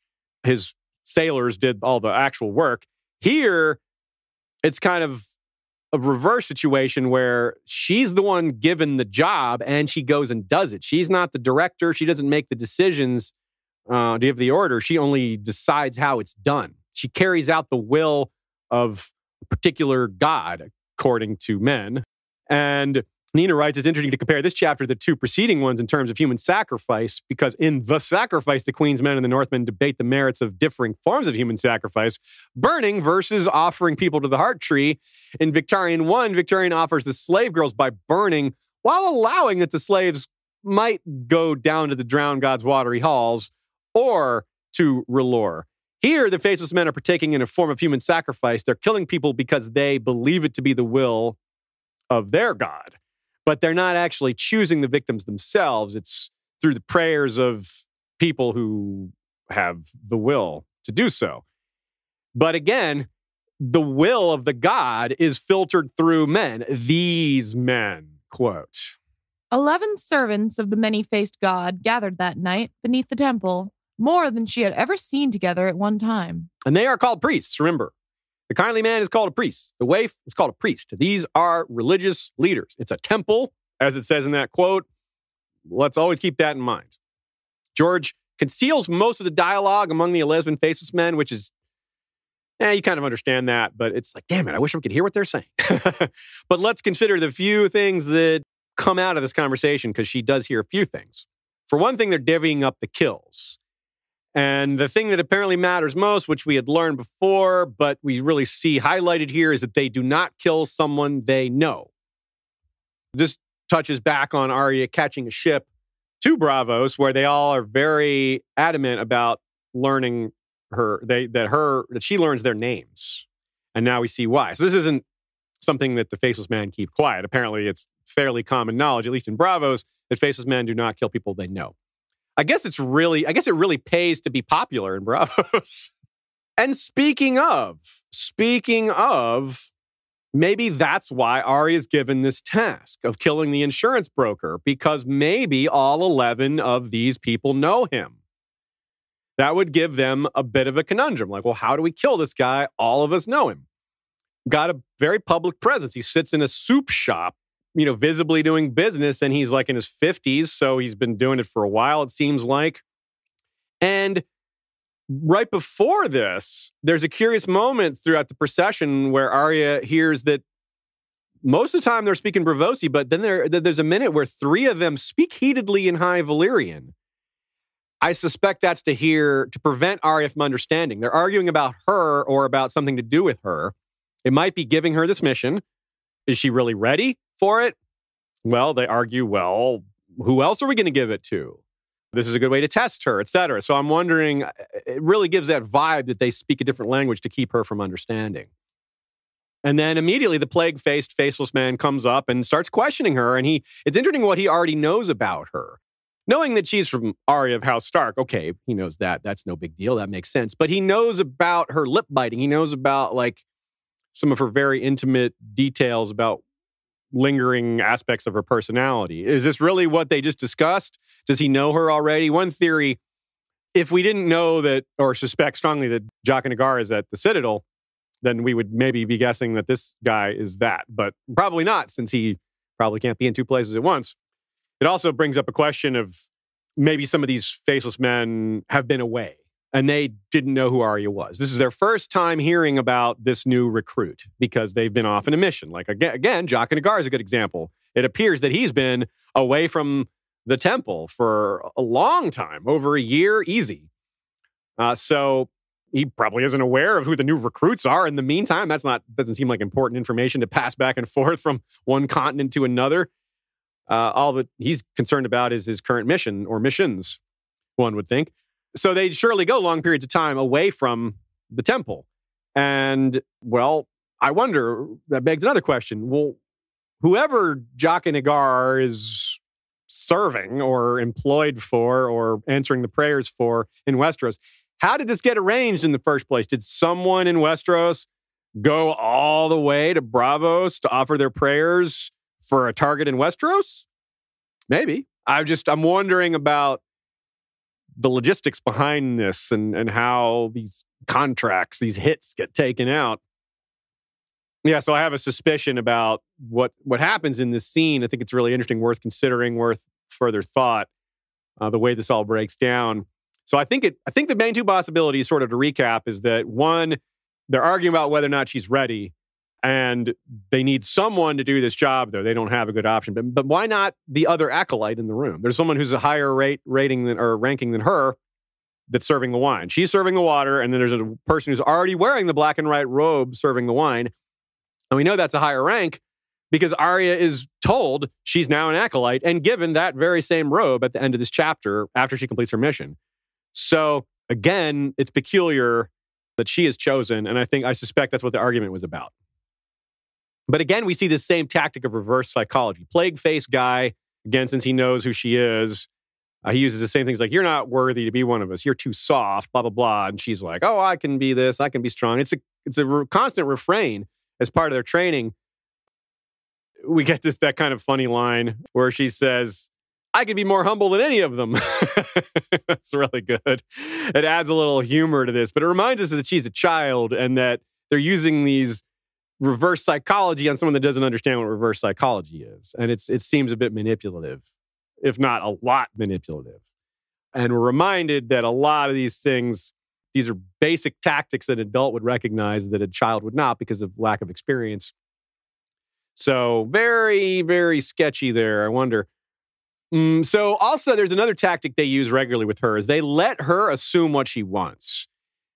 Here's a couple of examples. One of them is with the insurance salesman.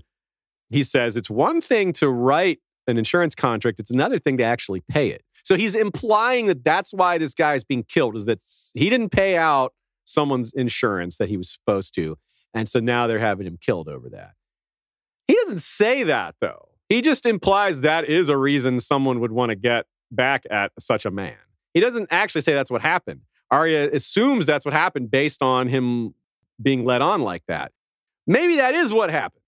But if we're again suspicious of who this guy is, if we're thinking there's a connection to the Iron Bank, it's awfully suspicious to me that as we're wondering about the connection between the Iron Bank and the Faceless Men, we have a killing in the insurance industry. Like that is a adjacent business to banking and finance and all this other stuff.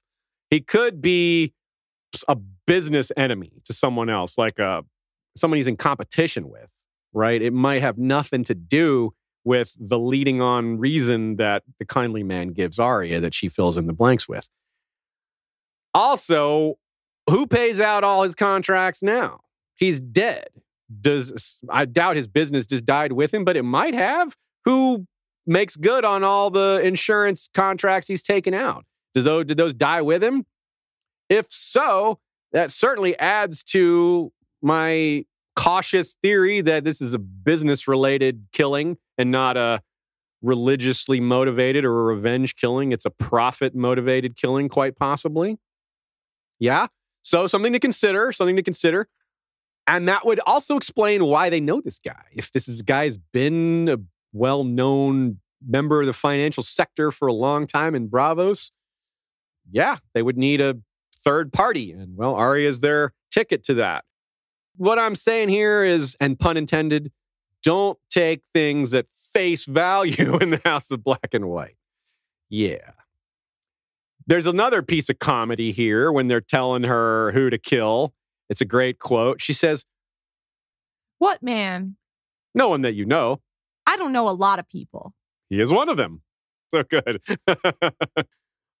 So for her, but Arya, as she's doing it, she can't seem to justify just doing it. She tries to motivate herself by thinking of this guy being bad, or thinking, oh, he's lived so long and my father hasn't even lived that long. And then she corrects herself because she's like, wait, my father? No, that's someone else's father. She's thinking of Ned, of course, but she's like, I'm not Arya anymore. And then, of course, there's also this quote from Plagueface that's asking, why do you want to be with us? And she says, to serve, to learn, to change my face. And that last line is kind of a giveaway that really she wants the power. She wants revenge and all those things. And Plagueface suspects it. And that's part of why I think he's discouraging her. But also part of the mystery here in terms of, do they know what she is? More on that in a minute. Arya bites her lip a few times, which it's a great way to remind us that she's still Arya. I have this headcanon that through a different character's POV, we're going to have someone take note of a guard or a person that's just a random person who's biting their lip, and that's going to be our clue that it's Arya in disguise through another POV. And that'll be really neat. George has set it up pretty well. Like, unless we see, like, another way we could notice this is by seeing her sword. Like, if we see Needle on some random person, be like, that's Arya. But the lip biting, I think, or maybe it'll be both. Maybe we have a person with a small sword biting their lip, and it's like, Arya. So that's pretty cool. Again, they really, really try to push full sacrifice that she's not Arya anymore. They really want her to not be Arya. And here's that quote. The price is you. The price is all you have and all you ever hope to have. We took your eyes and gave them back. Next, we will take your ears and you will walk in silence. You will give us your legs and crawl. You will be no one's daughter, no one's wife, no one's mother. Your name will be a lie, and the very face you wear will not be your own. Yeah. Again, we quoted that one before. It's a seminal explanation of what the Faceless Men are all about. Really, giving up your identity is giving up yourself. It's not death, but it's similar. You know, you're not who you are anymore. Very ominous behind all this. It just seems real creepy. You know, these aren't good guys, y'all. 54 steps from the sanctum down to the third level. Okay, again, I'm going to complain that it's not 63, but at least it's not close to 63. Still, think about how many steps that is. Okay, she's already on the third level of down below. So that's already way down. Go if you have 2 stories or 3 stories in your house, count the stairs from one level to another. I did. From this room going up to our other floor, it's 13 steps. Going down to our basement, it's 13 steps. First of all, that's a little creepy that it's 13. But 54 is the number of steps down from the sanctum down to the sanctum from the third level. 54! That's like 4 times more. So just imagine a staircase that long and be like, wow, this is really, really deep. Joe writes, George does not miss on the chance to create some atmospheric horror. We go past a still black pool, silent gods, no one's talking, only you have footsteps, this solemn, creepy vibe. Even the iron door doesn't make a sound when it's open. Like, that's creepy. Why doesn't it make any sound at all? Big iron door and it's just completely silent. Something's wrong with that. Well oiled. It is say well oiled, but man, how much oil does it take to make no sound? Like, ooh, that is something else. Then there's by the way, I just have to say a bunch of people in the chat are chiming in about how all their stairs are 13. That they think it must be building code, John Hagee said. But yeah, Nina's like, I think I'm 13. John Hagee, I'm 13. Yeah, see y'all? 13 steps. The step builders of the world are out to get us. They're a superstitious lot. And of course, besides the steps, there's also like twisty caverns. There's this quote, black wormholes twisting through the heart of the great rock. It's kind of, Joe suggests this might be an ode to how the Faceless Man began deep in the mines of Valyria with wormholes there. Of course, this is worm with an O. Those were worm with a Y. Similar ideas, same sound. And here, of course, Braavos is surrounded by canals. And at one point, she thinks we're below the canals. For one thing, that probably tells us that these caverns were formed by water in the first place. Quite possibly. But yeah, it is absolutely callback to Valyria, where the guild began. Good catch by Joe. We pointed out all the similarities to how House of Black and White is becoming the thing that it stood against initially. Like they're slowly becoming a micro version of Valyria over time, the thing that they killed, but they were born from. Evil begets evil. They were good at first, but I'm very skeptical about that now. So the room, though, the actual room with the faces, the skulls, it's like, what? This is not what we expected, I don't think. I mean, we've seen it before, but we got Bran vibes, right? Just like Bran going deep, deep into the earth. We got Arya going deep, deep into the earth. Just like the cave of the three-eyed raven being filled with skulls, same goes here. Just like ravens looking down on Bran there, we've got faces looking down on Arya here. Places built by death. Of course, the skulls were just scattered around in the Bran cave. Here, there's pillars. There's columns of skulls. What? This is not, they didn't just casually build those. We're like, yeah, we're out of building material. Let's use skulls. You don't make columns out of skulls with a pretty specific intent or a specific mindset, right? So when Arya was dressing the dead, all those times where she was preparing the dead bodies, this is where they went, and this is what happened to their flesh. At least some of it, right?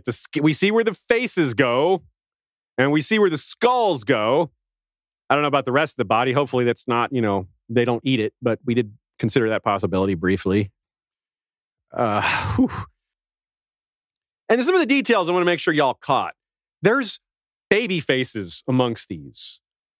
What? Why? Why do they have baby faces? Who's going to put a baby face on and act like a baby? I don't think that works. You can't. There's like laws of conservation of mass. I don't think they go from Melisandre can't make herself look 12 feet tall or 3 feet tall. I think that glamours have a limitation. We've definitely been told they have a limitation, so I don't get it.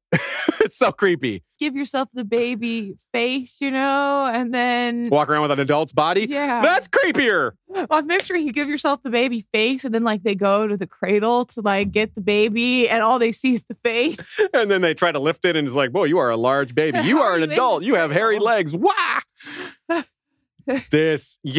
Come on, y'all. This is so creepy. Nina says there's something distinctly other-y, meaning the others, about the sequence. The others' army is made up of dead bodies that they have seized expressly to further their own ends, destroying anything we think of as life. Whether or not the people whose faces are here knew they were coming to the House of Black and White to commit suicide.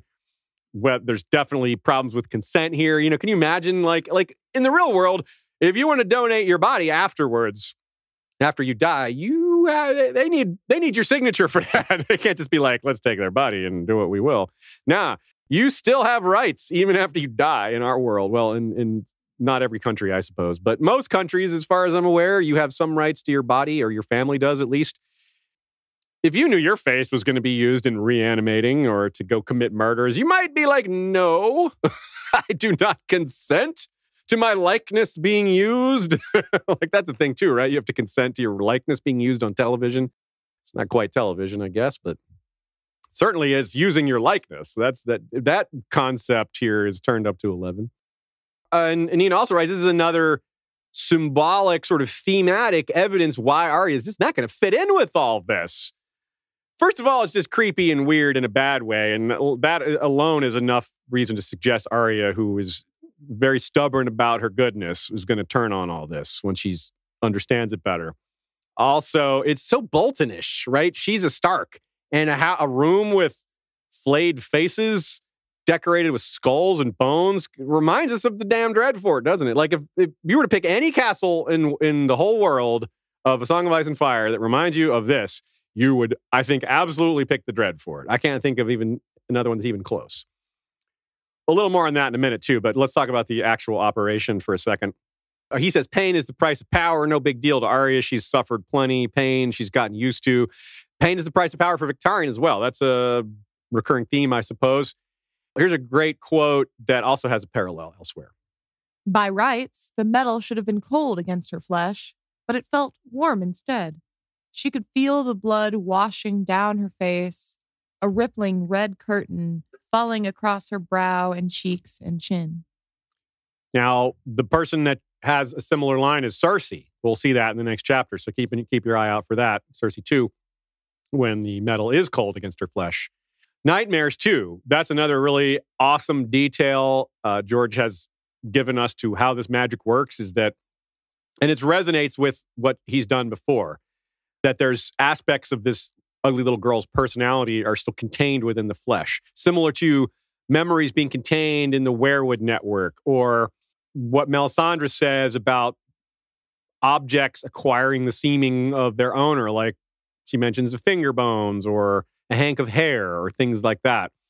That is a concept George has used in prior writings of his, in his novel Dying of the Light, and in all of his Thousand Worlds novels. There's a technology called a whisper jewel, which is an psychic imprint. You can imprint like a message or a piece of your personality that you can give to someone else, and they'll feel that from you, like they'll feel your emotions that is generated from it. So George likes this idea of human emotion, human personality being slightly captured within objects. Here, it's just that the concept is just dialed up because it's the actual flesh. It's the actual person that it used to be that's maintaining this. But like I said, though, it's really well set up elsewhere. This is not entirely new. And at the end of the chapter, as she's done many times, the kindly man asks, "Who are you, child?" And she answers, "No one." Sometimes when he asks her that, she says that, and he says, "You lie." But not always. There's been plenty of times where he doesn't bother to answer. But this is the first time where you feel like the absence of "you lie" is evidence that she's progressed. Of course, the bigger evidence there is that they give her the acolyte robe and tell her she's been promoted, basically. So it's not subtle. It's flat out said. A couple other random quotes here. One thing they say is, even the good have to be killed sometimes because otherwise the good would live forever. That's a pretty creepy way to say, yeah, we kill good people sometimes. We don't care. If the contract says kill the person, we don't care what kind of person they are. It doesn't matter. Yeah, see, that's the kind of thing Arya, if she were to think about more, she would really be against. And I think that might be, there's a lot of ways we can imagine Arya coming to a head with the Faceless Man, the thing that having the straw that broke the camel's back, the final straw for her, whatever it's going to be, whether it's just going to be one big thing or a bunch of little things that finally has her say, no, enough. One possibility is her being sent to kill someone. Maybe she lies about knowing them. That's one idea I have that could work. She lies about some of these other things, or lies through omission. This would be a straight lie, though, because she has to say, I do not know this person. And well, if she's mastered the lying game, she can do it. But, of course, they will have some idea of who she knows and doesn't know. And that's a good question. We've been operating under the assumption that that they don't know about her skin-changing ability, but we should consider that they do, and that they're just not letting her know that they know. After all, they know she's Arya. They know she's Arya of House Stark. That's for sure.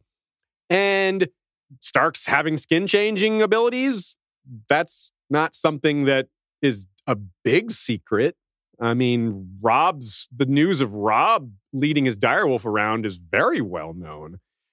Jon's direwolf, news of that could reach some people. Who knows what they know? The information's out there. They might figure it out or know. And it might be something they're specifically after. We've talked about all these power games, different power structures trying to add more power. Well, if the Faceless Men had Arya's power, they'd be so much more greater than they are. I don't know how they could possibly acquire it from her, but if they could make her one of them and she does their bidding, Well, she's the ultimate assassin. She could be way better than any of them because she has this ability, this potent skill that we can already tell. We can already see how it would help her be an assassin, seeing in darkness, spying through an animal's eyes. Like the applications are enormous. Whether or not they know about it or not is the open question, but it's a certainty that it makes her a greater potential amidst their ranks. So I think that's pretty cool. Brusco and Brea are surprised to see her. Remember, she was really happy living with them. It was one of the happiest times in her life. It was very simple, day-to-day life, no suffering, no struggle, just work, right? Which to her, that's a massive improvement on where she'd been. Here's a random quote, too. The Red Bull's steps were empty. The brother gods Simash and Soloso dreamed in twin temples on opposite sides of the Black Canal, linked by a star-carved stone bridge. A starved cone bridge, I almost said. The brother gods Simosh and Soloso are bird gods. And yeah, they're pretty creepy because they're birds. But it's another example of red and black and another example of sacrifice. Every 13 days, a white calf is sacrificed on the to Acquion, the Red Bull. And we have black and red, the Red Bull with the Black Canal. Joe takes note of the weirwood ebony chairs that the 11 faceless men are sitting on while they're talking about their whatever they're talking about. And Nina points out they're kind of like imperfect heart trees. They have the right color base, but the wrong color face, or the wrong color base, but the right color face, depending on which half is white and black. We're not really sure. It's a reflection on how Arya doesn't fit there. The House of Black and White seems like a place she should be, but it's a place where she can learn to kill her enemies. But because it's a place she can learn to kill her enemies, but it's not, in fact, where she should be. The Faceless Men not only won't help her kill the people on her list, but they actually just actively discourage her from it. You're not supposed to kill people you don't know. So these chairs are kind of reminiscent of heart trees in a sense, but they're not. This can't be. They're the faces. They're not the real faces that we're seeing. It's interesting, too, that it's briefly touched on. The Plague Man refers to her as a cat. That's one of the clues that maybe they do know who she really is. But then he's just, maybe he's just talking about Cat of the Canals. That's what he seems to be talking about. So again, do they know? Do they know? Another great point from Nina here also about this, the House of Black and White. Black and white. Concepts of black and white. Consider that as a moral concept. And black and white means things are straightforward. To them, they are straightforward. They make things simple by simply not participating in some of the standard considerations that a normal human would have. Like, I won't kill a good person. They're like, oh, we don't think about that. Good, bad, doesn't matter. They make it simple by removing things that probably shouldn't be removed from the equation. The stark colors, yeah, white, but gray. The direwolf is gray. Song of Ice and Fire is a story about gray characters. Arya is gray. She has gray eyes. The Starks have gray eyes. Symbolically, she fits in with that. Things aren't simple. And in her mind, we see that reflected. She's like, you should have killed the father, not the daughter. And they're like, well, the daughter gave up her life to have him, she asked for the gift for herself. And we get another example, again, of the kindly man kind of dodging the question, but saying it in a way that allows Arya to fill in the blanks in a way that might not be the truth. With this example, is what I mean. She asked the gift for herself, not for her father. And they're like, you should have killed him. And he says, death came for him in the end, as it does for everyone. He could basically just be saying, oh yeah, he eventually died of old age. I mean, he died. That's all he's saying. He's not saying we did it. He's not saying anything about intent. He's just saying, yeah, that guy died. So he's allowing Arya to think that they did the thing that she thinks they should have done. But he doesn't say that. And I suspect they didn't touch him at all. I suspect that crappy daughter-beating man, they ignored him entirely. Maybe someone else killed him, but they had nothing to do with it.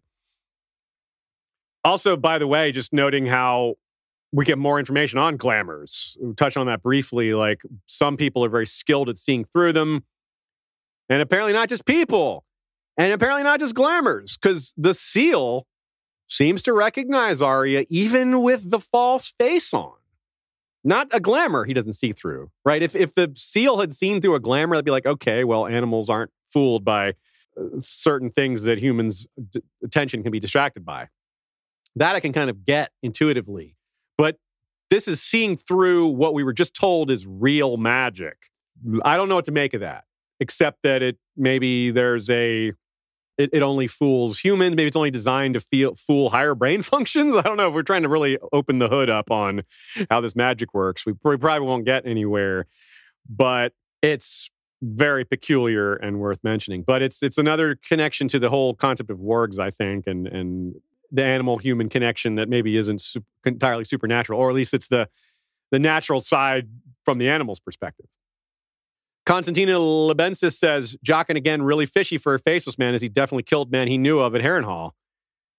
Also a very good point. Yeah, Jaqen just doing all sorts of things that we have now since been told aren't okay. Let's see, my question here is that, he killed people he knew at Harrenhal, but they aren't people he really knew. They're people he recently knew. Yeah, what does know mean? Yeah, what does know mean? Like just he know knows of them in his capacity as a faceless man on a mission. He doesn't know them in his capacity as like who he used to be. Yeah, what does it mean what does that mean? It's a good point. You have to like know them, like having met them once? Does that count? Yeah. What unclear. level of separation do they require? It's a good question. We could maybe stand Guilty to have a little more detail. Said their idea, in terms of their reply to that, was either Jaqen was a heretic or he was purposely recruiting Arya, or both. And I think those are factors as well. Interesting. And again, this good reason to bring up Darth Vader again, of all things, because, in Star Wars, the whole point was Darth Vader was like, they thought that he was going to bring balance to the Force, but they just didn't understand what that meant. That meant a lot of Jedi were going to die. He basically, by bringing him into the organization, he destroyed it. And that is kind of what I think a lot of us are predicting with the Faceless Men here. By bringing Arya in, she's the one that's going to destroy them. Darth sort of Arya, like Darth Arya. Yeah, sort of like how the very first Faceless Man was just one slave amongst many who ended up bringing the whole system down. So that is really cool. Of course, that theory might reach a dead end. Also interesting too, Arya says she's not afraid of plague / bloody sores, and she's not afraid of the dead. Well, Westeros is going to be full of both of those. Being not afraid of the dead could come in real handy when they're walking around. Being not afraid of plague, well, with grayscale and the bloody flux and all that, yeah, that, again, you can easily see that come in handy. Another question that's asked is Jaqen's face change seems even more magical now. Not that it didn't seem magical before, but he clearly didn't go get a new hood. He just waved his hand, and there it was. Tree Girl, another suggestion of how the Faceless Men might know that Arya is a skin changer is that if she talks in her sleep. That's a great idea. I hadn't considered that one. She certainly mentions that you never know who's listening. She may not be aware that she talks in her sleep. And if she does, well, there's a lot that she could give away that way. Yeah, very good idea. One other somewhat funny line that's actually got a little series business here is he has a villain's beard. When she's looking at the insurance man and trying to psych herself up to kill him, trying to make her think, she needs to think of him as a bad guy to kill him. She can't just do it, which is another sign that she doesn't quite belong with the House of Black and White, because she doesn't have their same attitude about killing. But Nina had a really good catch here. There's only one other person that has this beard, this little pointed beard in the entire series. Who else has a little pointed beard? Littlefinger. Villain's beard. Hello. Okay, that fits pretty well. So that's pretty neat, actually. There's not a single other beard like this in the entire series.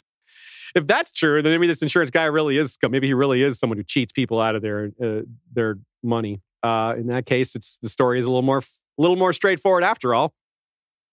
Archmaester Rennie, another great piece of data from the iBooks edition, reminds us that George R. Martin's a close friend of Roger Zelazny, the author who wrote the Princess and Amber series. And in this chapter is mentioned the Pattern, worshippers of the Pattern. And the Pattern is a reference to that series. That's a really big aspect of that storyline.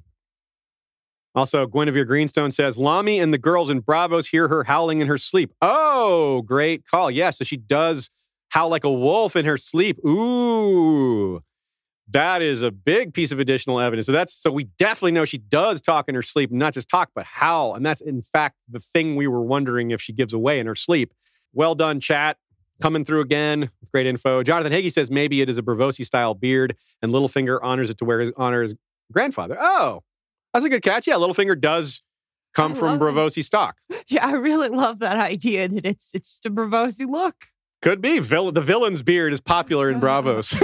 He's like, what can I do for you today, sir? Give me a villain's beard. And Krieger Damerung says, hey, gang, tell Azizi is a good narrator. Well, thanks, Krieger Damerung. Yeah, I'll be involved in the project, certainly, for the reading the TWOW chapters. I've told everyone in the chat, because people kept asking, I want to do a voice, etc. I said, oh, yeah? If you have a good microphone, email us, and we'll go from there and consider. We have to hear your microphones. It'll be a while, all that. But send us an email if you're interested. Or join the Discord or the Slack. Actually, that's a really good idea. Okay. Great thinking, y'all.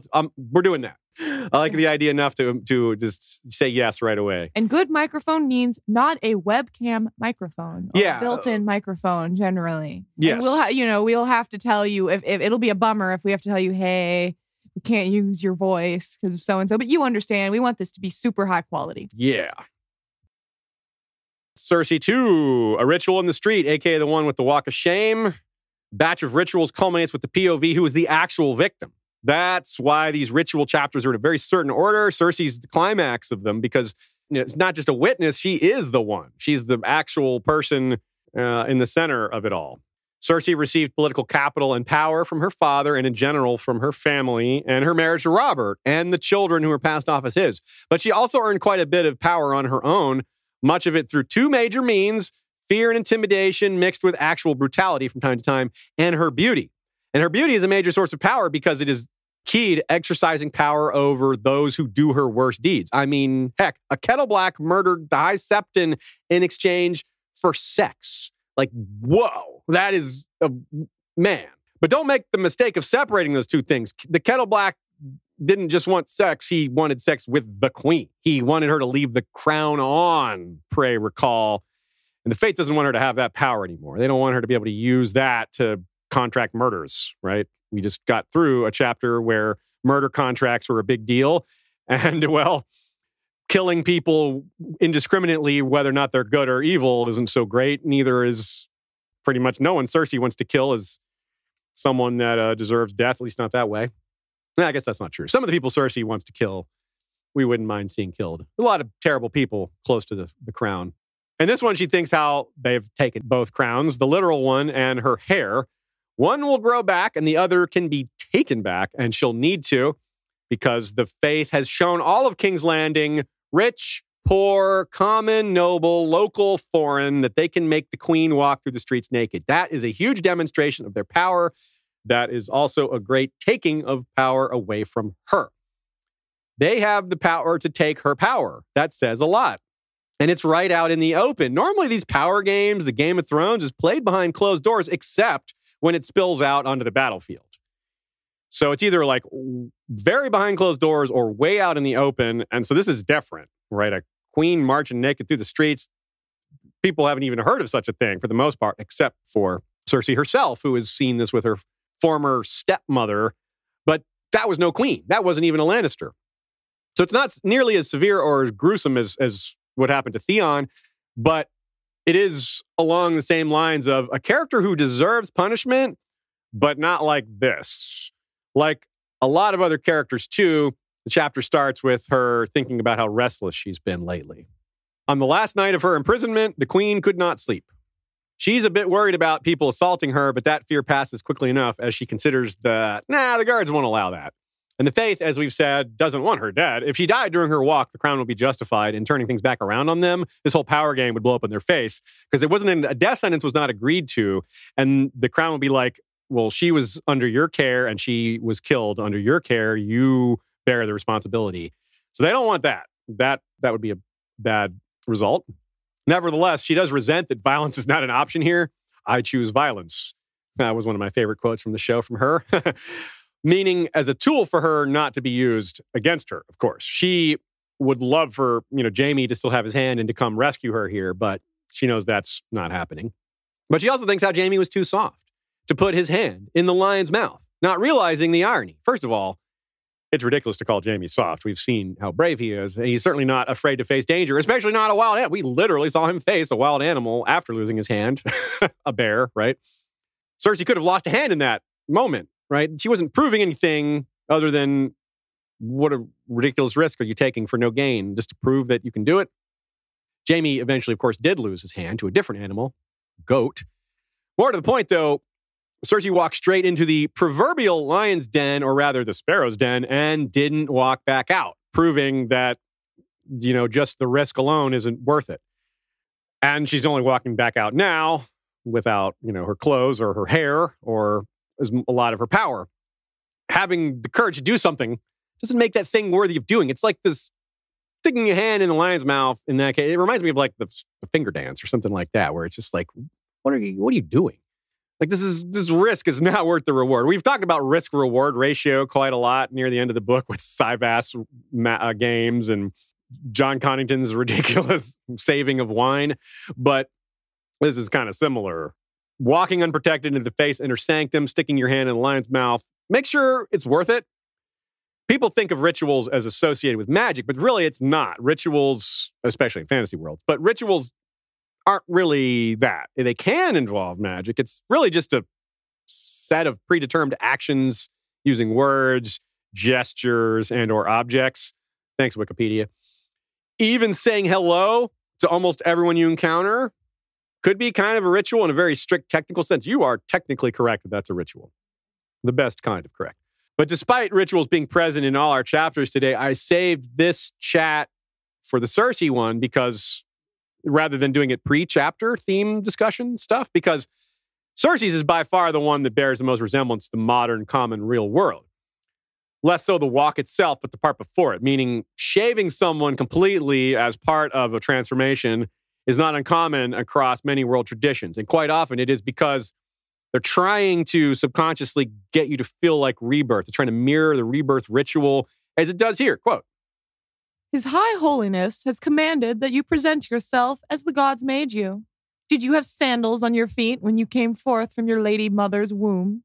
I did. Yeah, definitely. Shay and I both did, yeah. Did you guys? We figured yes. Some people have hair on their heads and some people have sandals on their feet. Some people come out with sunglasses or a guitar. I'm not cool enough for that. Yeah. So, though it's clearly religious here, it's not always the case. Take soldiers, for example. When you sign up in almost any military in the world nowadays and in the recent past and in the ancient past too, in a lot of cases, they shave your head. They maybe give you a big spray down or something like that, but especially the shaving of your head, not like your whole body like Cersei has done here, but still, it has a powerful emotional impact on you. It makes it feel kind of like being reborn. That is the idea here. As it says, that is how you come into the world. Except, as Ashaya said, sometimes you do have some hair. It's also often done with prisoners, right? Prisoners, you bring them into a new prison, check them in, shave that hair. Part of that is to delouse, but part of it is to make you less individual, to bring you down a peg on your individuality. Hair is a really defining feature on a person. It's really the only part of you that you can change day to day. I mean, you can change your clothes day to day, but that's not literally a part of you, right? You can look different every day. One of the ways you would do that is by changing your hair. I mean, you can put on makeup, but that's, again, adding something. Yeah, the hair is like it's unique in that sense. And Cersei's hair is particularly notable. I mean, she's got this beautiful mop of golden hair that everyone notices all the time. It is a source of power. And now it's not, at least. She's Samson. Lost her strength. So it is akin to, you can see why it's kind of like removing individuality, because the hair can really define you. Even if you normally don't have a lot of hair, that too is distinctive. That is why it's a surrendering of yourself or giving up of a part of yourself to something greater. Why a lot of monks shave their head. Same thing. Of course, it's not nearly the same thing when it's being forced on you. I just mentioned monks and other things. A lot of these are voluntary. The prisoner one is a good example of one that isn't. And that actually, one other part I would like to mention about the military is it's often young people. People join the military later in life sometimes, but an overwhelming number of people who join the military do it at like age 18, 19, 20, 21. Because a lot of times it's a substitute for college or something like that. My own grandfather lied about his age to get in early. That's a different generation, y'all. He's like, I'm 17, I'm ready now. Go you.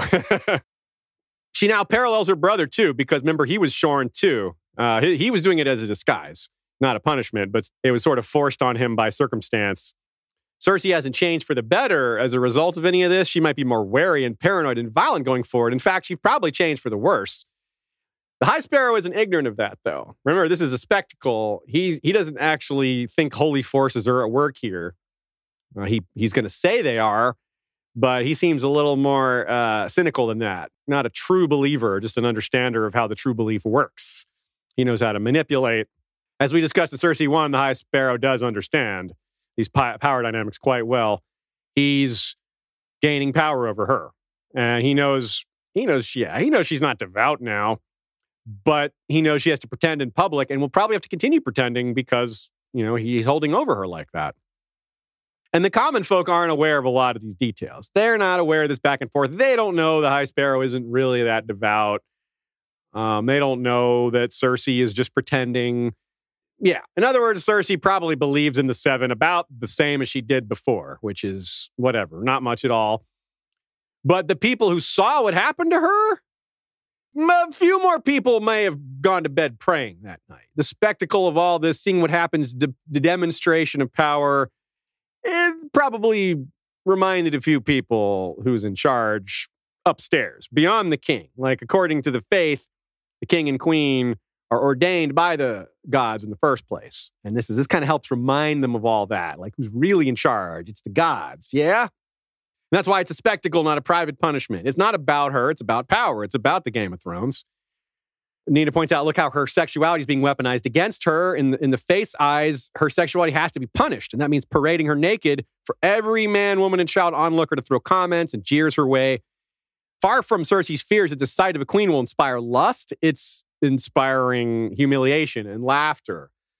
And that's a bit of a theme here. Cersei very much not understanding what's going to happen. She's afraid of things. She's worried about things, but she doesn't fathom what's really going to happen. It's during the walk that she realizes, oh, what have I done? In fact, that's a specific phrase that comes to mind for her.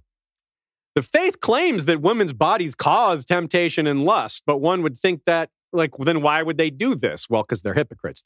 Their need to issue punishment trumps their need to not expose a woman to public crowds. This is when Cersei remembers what happened to her stepmother, too. She's thinking about, of course, this would come to mind, and that it was Tywin's idea. So that's a bit of irony that it's happening to his own daughter now. She remembers this line said about her stepmother, quote, so haughty you'd think she'd forgot she'd come from dirt. Once we got her clothes off her, though, she was just another whore. And this is a trappings of power. Melisandre's argument that's come up many times. We've brought it up all over many chapters. It's very relevant here.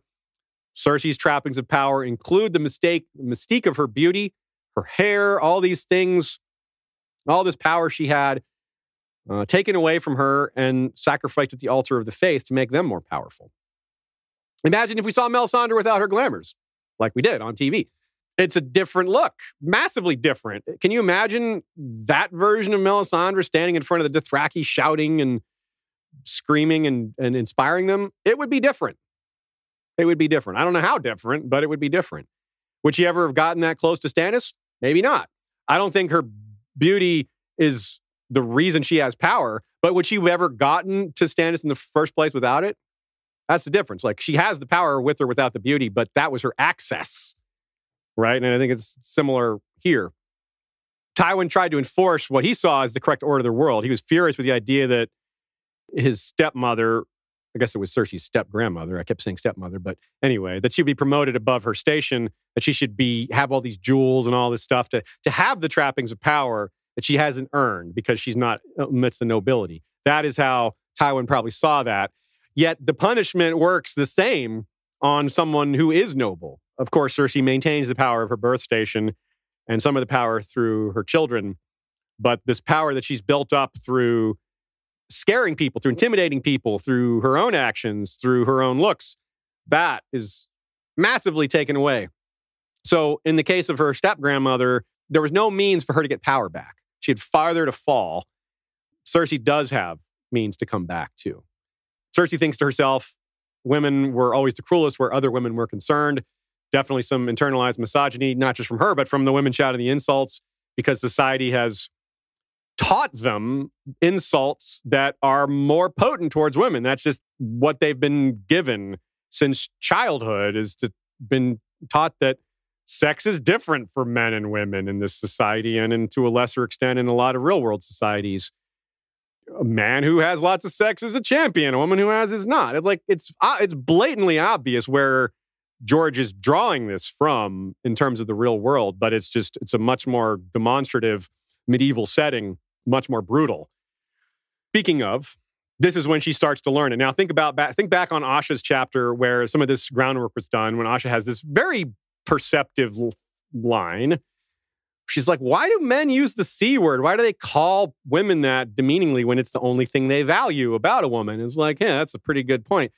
I guess that's why they do it, in a sense. It's because it is the only thing they value. So they reduce a woman to that one thing they value, and while being reductive about what that all means. So here's a quote where Cersei really realizes what's happening. Gowned and crowned, she was a queen. Naked, bloody, limping, she was only a woman, not so very different from their wives, more like their mothers than their pretty little maiden daughters. What have I done? Yeah, it's very poignant. George, it's good to get takes from women on scenes like this, because it's hard for men to understand how the world perceives them and how they're taught to associate self-worth with beauty. And what Cersei didn't realize, and is dawning on her here very painfully, is that, yes, most women are held lower than men in this society. She was something of an exception because of her great power. Yes, men of similar rank to her would still look down on her a lot, but she was still above almost everyone else in the world. And now so much of that is taken away by this. They're laughing at her. She slips in literal feces, and eventually it gets so bad that she's crawling. Here's another quote.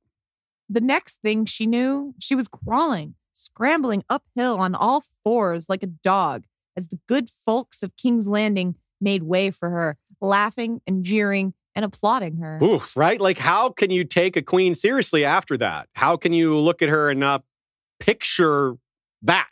Can you picture yourself running, crawling nude up a... Not really, no. Yeah, I'm trying to picture anyone doing it. It's actually a comical image. Yeah, you could see. Yeah, it's if it were done right in a movie or a TV show, it would be funny. Yeah, like they're on all fours, and going uphill nude. It could be funny, but no, not right. But this is not. Yeah, but this is not. Yeah, exactly, like you say. But that's the lasting image. A lot of people are going to remember. Like, they're going to see that. They're going to be every time they see Cersei, they're going to think of this. Nina says it's one of the saddest writings, in her opinion, in the whole series. Cersei's been so thoroughly humiliated, demeaned, and verbally brutalized. That's another thing. Can you think of a character who would take this worse? Like, name a character that this would be harder for. I can't. Like, I think Dany would handle it better. I think Asha would handle it better. What do you think about Sansa? Yeah, I think Sansa would handle it better, because Sansa has less far to fall. Yeah, I think it might be more traumatizing. Yeah, it might be more traumatizing. That's true. She doesn't have any experience with anything remotely like that, of people seeing her nude. Sansa's a good candidate for it being worse for her, yeah. Similar, but her, especially in that her beauty is important as well for her, but she's still the pretty young maiden daughter, so it wouldn't matter as much for her. It would be real bad for Sansa. Yeah, but still not. I agree with you. Yeah, Cersei overall. So that is, it's quite poignant that George chooses this character. It's so well set up, so long ago. As dark as it is, it's also quite brilliant. Okay, so now here's where we're coming to next. The end of the chapter, though, shows us, it gives us an exact pathway to solving all of this for Cersei, to regain her reputation, to get back, to not be laughed at. What is she going to have to do? She's going to have to be dark and brutal and savage and monstrous and murderous. They just, to exercise the demons of laughter, she's got to be twice, thrice, 4 times as nasty as she ever was. And I do think that's exactly where it's going to go. And she's immediately given the tool for that. The chapter ends with, instead of the princess being rescued by the hero, we have the evil queen rescued by a monster. And she thinks upon even fairy tales by thinking of giants and dreams and stories, a bit like Sansa, in a dark turn. This is a refrain for her. All throughout this chapter, she thinks about how Jaime's not cutting it. Jaime couldn't cut it. Jaime isn't here to rescue her. But think back. What would happen if she would have walked into the High Sparrow's chamber with the mountain instead of by herself? They wouldn't have taken her. They wouldn't have seized her. No Jaime, no Kevin, no problem. A parallel to Bran having Hodor as his sword arm, perhaps. It's an odd parallel, but they both have always wanted to be knights. They both always lamented that they can't fight. Baelor the Blessed's a parallel to Bran as well, fitting in that way, too. She passes his statue. Baelor the Blessed, of course, the parallels to Bran, being deeply devout, wandering through his walk of shame himself, walking through Dorne, is similar to Bran trudging through the north. And of course, a walk of shame creates a connection between her and him as well. Now, of course, Aerys, the Mad King, had a walk as well. It was sort of in reverse of this one. With Aerys, he walked to the Sept after his children died. Like, he had a bunch of stillbirths, so he walked there sort of to give homage to the gods to try to get back in their good graces. And of course, Cersei is walking to the Sept, and then her children are probably going to die after, right? Or walking away from the Sept back to the Red Keep. So it's the reverse direction. Also, with Aerys, after this, one of his children survives. It's Viserys. So Rhaegar finally has a younger brother, much younger, and then Tywin has a tourney to celebrate Viserys' birth the next year. Cersei remembers that tourney well because it was the one where Aerys rejected the offer of her for Rhaegar. And in that same year, the Defiance of Duskendale, which, as we've said, is itself a parallel to Cersei being imprisoned by the Faith. Defiance of Cersei Dale. Yeah, many brilliant parallels here. Yeah, something she thinks about a lot throughout this chapter is having that sword arm. And at the end of the chapter, she gets it. And the line is, "Yes," thought Cersei Lannister. "Oh, yes." That's the same line that Alice Karstark says when she's ready to get married. Jon's like, "You ready to get married?" She's like, "Yes. Oh, yes." She's very ready to have some swords backing her position. She's tired of running away from her family, chasing her and trying to exercise power over her. She's like, "Now what's up? I got 200 Thenns." It's like, yeah, even though they're Thenns, those are strong men with swords. And so Alice Karstark is now a force to be reckoned with. Cersei was already a force to be reckoned with, but now it's a different kind of force. This is new Cersei. Remember the version of her in the TV show? I'm not even talking about what she did. I just mean what she looked like. Short hair, all in black. Of course, the black was mourning, so we're not ready for that part of her yet. But still, this is the beginning of a transition to a different Cersei, and it's beautifully done by George. Beautiful darkness here. You know how her hair didn't really grow in the show? Yeah. Are we going to get like descriptions in the books like Cersei had a short bob, Cersei had shoulder length hair? Yeah, I wonder. Interesting, yeah. That can tell us how much time has passed just based on the length of Cersei's hair. Yeah, that's why they didn't want to do it in the show. I'm positive of it, honestly. It's just that it would just lead to a lot of questions. Yeah, you're right. I think Cersei's going to catch on pretty quickly to how different the world treats her with the mountain standing at her side. When she realizes, wow, I really have been missing this. I really did need to be intimidating. I really did need to have the threat of violence backing everything I do very presently, very visually. She can go right back to feeling untouchable because that was the problem. She was so arrogant when she walked into the High Sparrow's domain. She didn't even consider that he would seize her. It didn't even enter her mind. If she'd had the mountain next to her, she'd have been right, though. They probably would have talked nicer to her. They probably would have been like, "Yes, it's so nice to see you, good Queen Cersei." What did we just say about Barristan last week? How hard it is to be a Kingsguard, that your enemies, when they know you have Kingsguard, they'll wait for your Kingsguard to be asleep or out drinking that night. Guess what? This dude doesn't do any of that. This guy doesn't sleep. He doesn't go out chasing women. He doesn't even drink, probably. He doesn't even talk. That dude is omnipresent. Undead champions, my friends. We saw Dany sitting atop the pyramid as a symbol of power. to show her dominance over the city, Cersei now sits atop the mountain. Now, I promised you all a connection way back to book 1, and here it is. This is Bran's coma dream. There were shadows all around him. One shadow was dark as ash, with the terrible face of a hound. Another was armored like the sun, golden and beautiful. Over them both loomed a giant in armor made of stone, but when he opened his visor, there was nothing inside but darkness and thick black blood. In that dream, the mountain looms over them all. The black blood is indication of his poisoning and that he is undead. So is the stone armor. Look how early George planned that. Of course, I'm sure he's changed a few details along the way, but Gregor and Sandor's terrible relationship was clear very early on. But this quote foreshadows, emphasis on the shadow part, much more, that we couldn't completely understand what it was foreshadowing. But we know we're closer to it because look at what happens at the end of the crawl.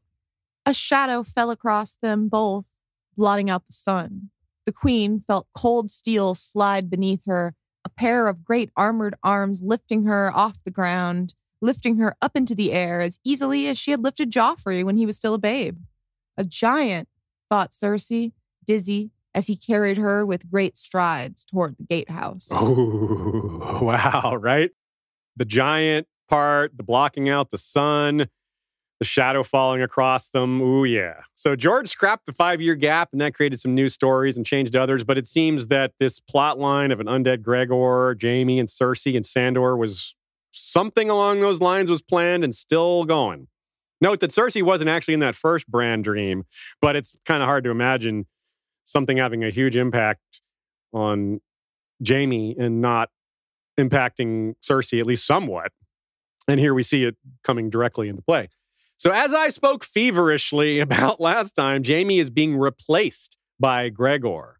Her great shining light replaced by deep dark shadows. His vibrant passion for her swapped for cold, unthinking obedience. Love replaced by fear and death. The symbolism is almost straightforward here. Jaime is the sun, golden and beautiful, the light of her life. Gregor blocks out the sun in both of those quotes. But it comes up elsewhere in the chapter as well when she's going through the process of being shaved.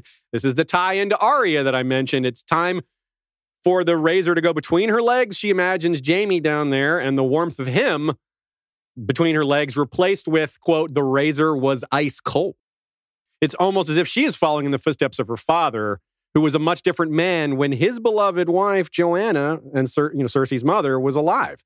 He lost the love of his life and he turned to darkness. Not that he was a great dude before that, but still, it was a big change in his personality. Now, Jaime's not dead, of course, but their love life right now is. And we do expect it to maybe come back, but probably not right away. And in the meantime, this is what's there instead.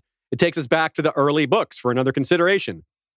When there's no sun, there is darkness and cold, like the long night itself. This is Cersei's long night. Cersei was portrayed early on with a lot of Ice Queen symbolism and vibes. If you've been with us since the start of Valar Redis, you remember us pointing those things out very early on, and some of you caught it on your own, no doubt. I think this is what we're seeing. This is that transition towards the Ice Queen Cersei we saw foreshadowed so early on. She's losing love. She's losing Jaime and the sunlight that comes with him and all that. She's lost her golden hair. And now she's got a freaking undead monster doing her bidding. Like, yeah. And what's going to make it even darker is the likely and something she considers in this chapter. She thinks of Maggie the Frog. In this chapter, she's guilt and fear and all these things. And of course, the loss of Tommen and Myrcella is still in the back of her head. That's going to harden the ice. Think of Rhaenyra or TV Cersei, again, who trod a similar path. Remember how TV Cersei reacted to the death of Joffrey? Similar to book Cersei. Screaming, yelling, angry, passionate. TV Cersei, when Tommen died, she just stared. It's not like she wasn't having a reaction, but it was internalized. Don't forget, internalization doesn't mean she's not passionate. It doesn't mean she's not raging. It's just on the inside and said. Don't forget, nothing burns like ice. Nothing burns like the cold. As Cersei continues her walk, too, if we're backing up just a little bit to think about some of the other things that she considers while she's on the walk, she thinks about, she has some guilt. She has some fear about what she's done. the people representing Melara, Ned, and Sansa with Lady. She even thinks of Lady. All represent things that Cersei, wrongs. Cersei's wrongs. Murdering Melara is a pretty big, obvious one. She even imagines Melara wet, which is a creepy detail because, of course, she shoved Melara into a well. Manipulated Sansa, married her to Tyrion, had Lady killed when Lady did nothing. Her father had been this dominating influence, and he's still looking down on her. She knows that her father would be very displeased by this particular spectacle. And of course, she sees Tyrion in the crowd too. It's also a little bit of a homage to all the faces that Arya sees in the Sanctum. But these are people she knows. That's a big difference.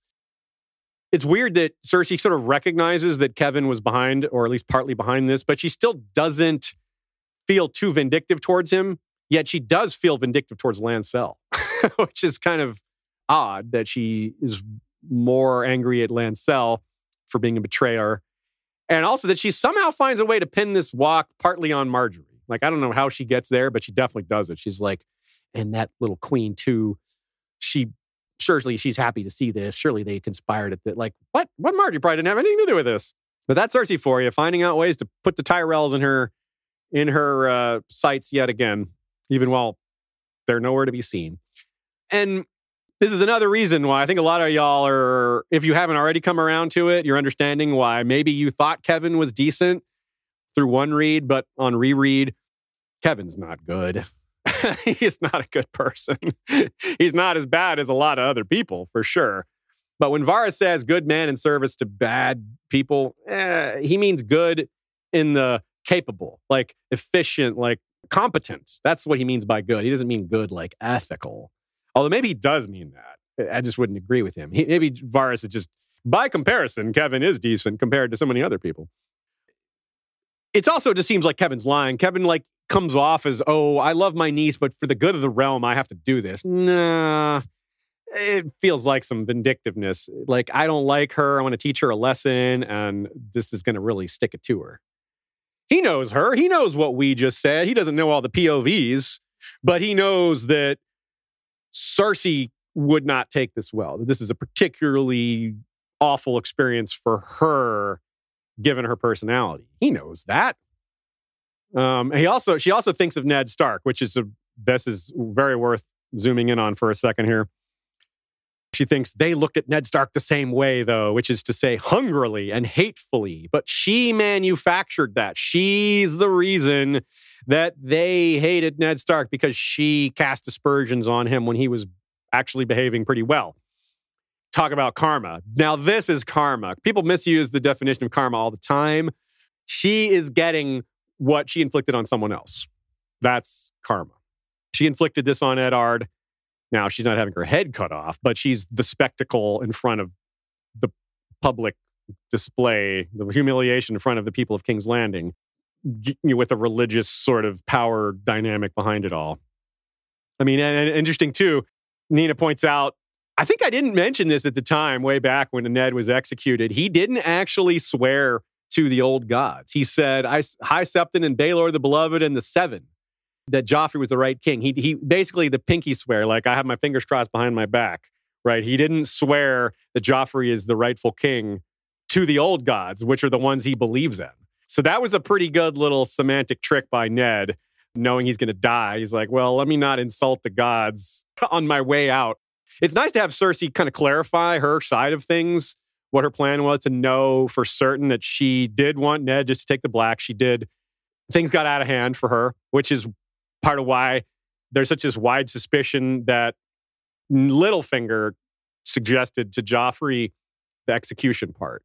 There's so many reasons why, of course, and we talked about them at the time, so we don't need to rehash them. But there is a new detail here that Cersei remembers that Littlefinger was like, I'll marry Sansa. And they're like, no, you're not highborn enough. And then, of course, immediately Littlefinger goes about becoming higher titled and then steals Sansa instead. So, woo, that's creepy, isn't it? He's just been on that track for so long, and Cersei's just here circling back, thinking about it, was still not realizing what's going on. Of course, she has no idea where Sansa is. She has no idea Sansa is with Littlefinger right now. But if she did, she'd be maybe piece a few things together.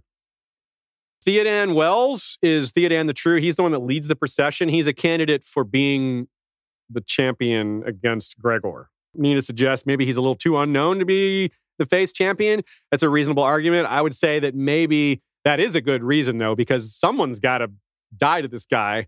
And Lancel being the champion is another name that's thrown out, but it just seems he's just so weak. It seems odd that they would choose him, especially because the Faith, like I said, the High Septon isn't a true zealot. If he was a zealot, he might be like, the gods will strengthen Lancel's sword arm, but I think he's too pragmatic for that. She thinks too that her escort is probably wearing hair shirts. And if you don't know what a hair shirt is, it's just basically a shirt made out of animal fur or hair that's really uncomfortable. And that's the point. It's to remind you to not get comfortable. It's a form of sacrifice, a form of devotion to God. It's a real world thing, which is yet more evidence that the faith of the Seven is rooted in real world Christianity, Catholicism, etc., which is what George was raised in. So that makes sense. Jonathan Hagee says, sounds like the blade going into Jon. Which is he referring to? Oh, the blade. Oh, the next stab. one says Curtis Franks. Sounds like Dany's dream. Ice cold between her legs. And so ice cold. Very good points, y'all. Curtis Franks says, sounds like Dany's dream. Yeah, with his member was cold as ice with the blue lips or whatever. Mm-hmm. Yeah, good call, y'all. That's a very good point. I wonder, we'll have to think about that a little more. See if there's more to it. Yeah, one of the things that makes this so brutal for Cersei is just how casual it is for everybody. Just how she's a spectacle, how she's the entertainment. That's such a weird thing for a queen to be. It reminds Nina of Jaime's shock at being slapped by Erzwick. He's used to being above everyone.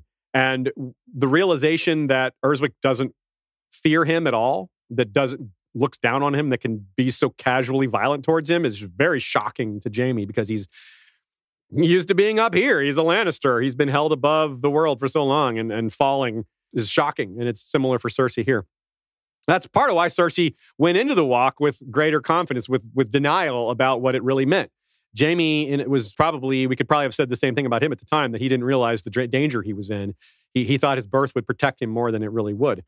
And that's a theme. Fear being replaced by worse fear. Remember, we've said it can always get worse. Like Balon was bad. Euron is worse, right? And we've given lots of other examples on that as well.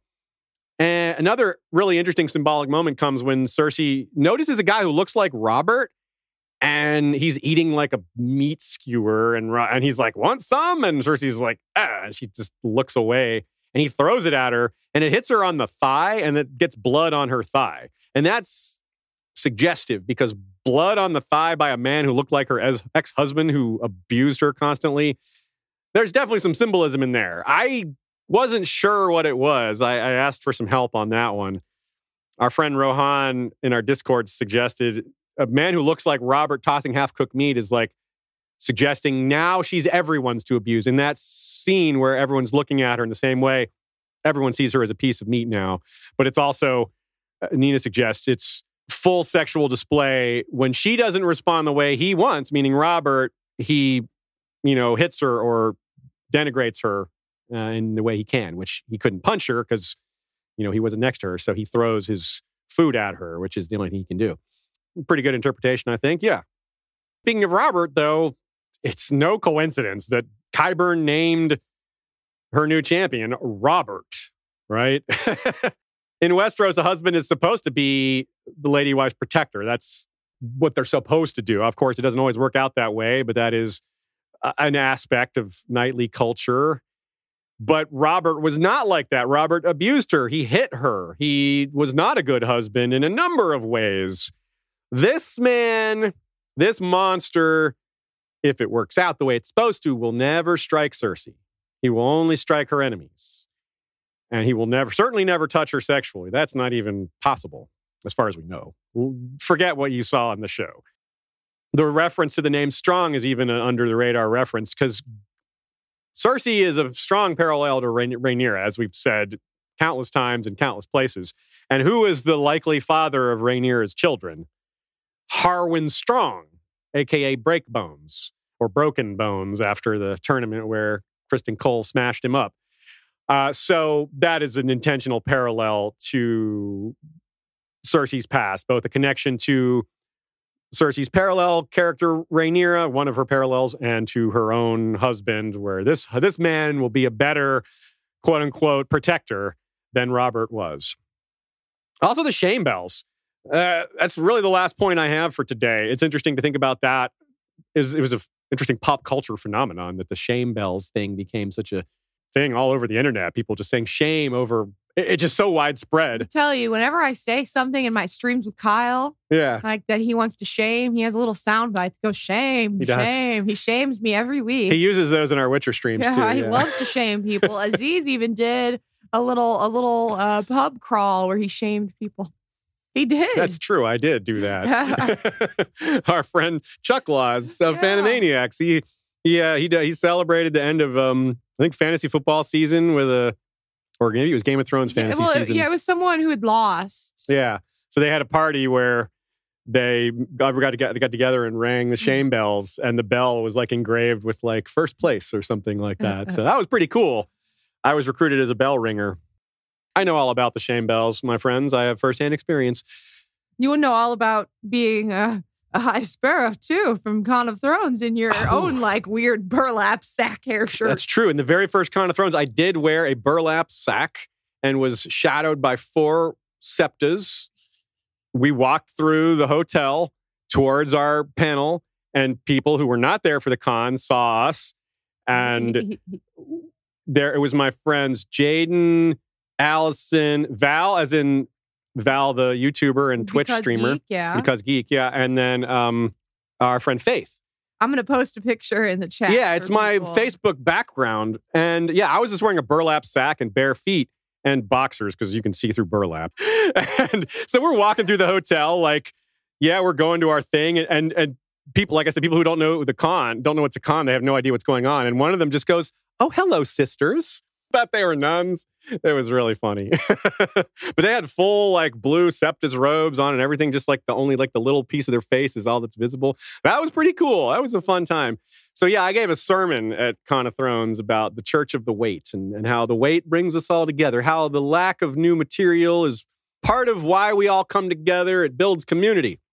Yeah, but anyway, the shame bells actually in this chapter, they're much more muted as, well, they're not muted. They make a distinct sound. But again, it fits into this general pastiche of diaspora of bells and ringing and King's Landing and where that's all going. And I wonder if this is just a different form of bells, but it's still, we got to keep it in mind.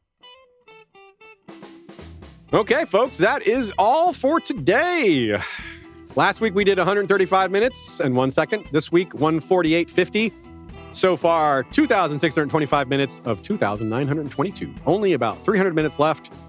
You know, I gave you the wrong percentages last week. I probably gave the wrong percentage for several weeks in a row. It looks like the spreadsheet was off.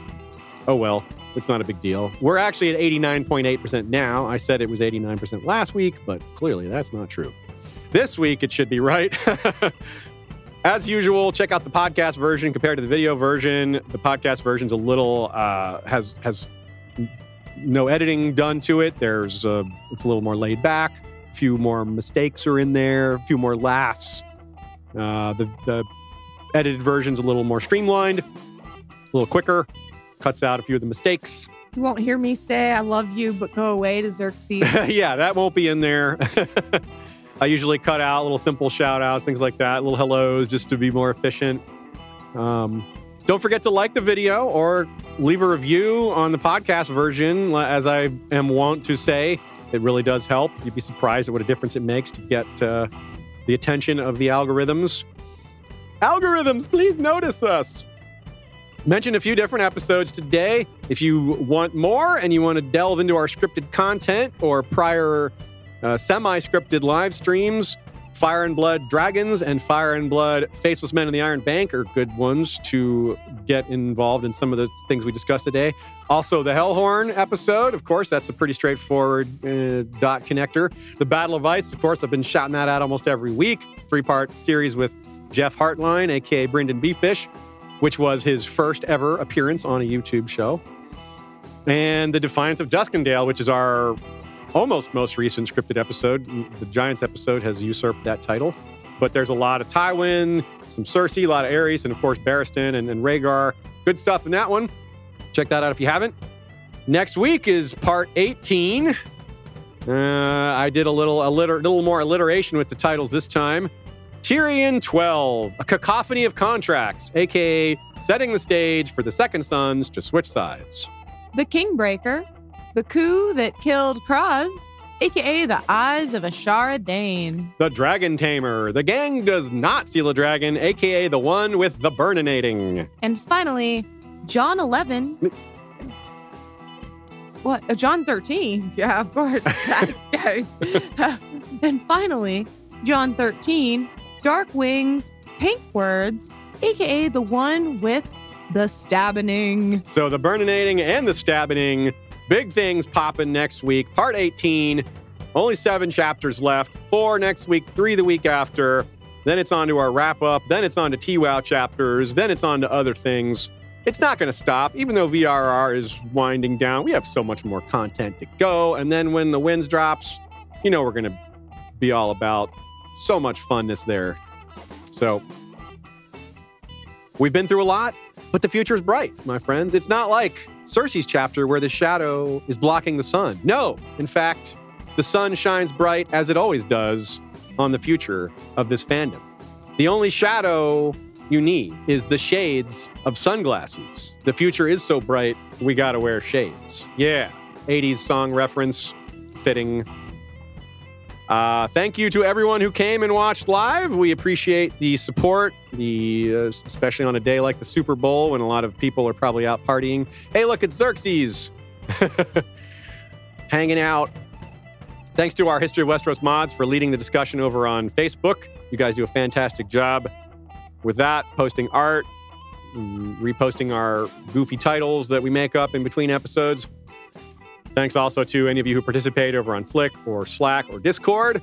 Ashea has done some recent work on our Discord, adding some cool new roles. We got Tarth and Expanse stuff and Star Wars stuff. Fun things like that. And so you should check that out if you haven't. Not to mention the discussions that we have there. Thanks to Michael Klarfeld for the maps and the video intro. Thank you to Kevin MacLeod for the Valar Reedus music. Thanks to Joey Townsend and Jesse Koval for the regular music. I don't know how many times I've married Joey and Jesse together, but many. Thanks to the Bengineer for the sound quality. Thanks to all of you who have signed up to be a patron, to support us financially. As I said, we're in the slow time, so this is a great time to step up with some support and get the bonus content and all that fun stuff if you are so able. Check out the Here Be Dragons. They are covering The Expanse, and so is Ashea on Monday, covering the finale of Season 5, which was so good. We love The Expanse over here in these parts. I am very close to starting a reread. It's a bit of a commitment. There's 8 books with a 9th on the way, and plus a bunch of short stories.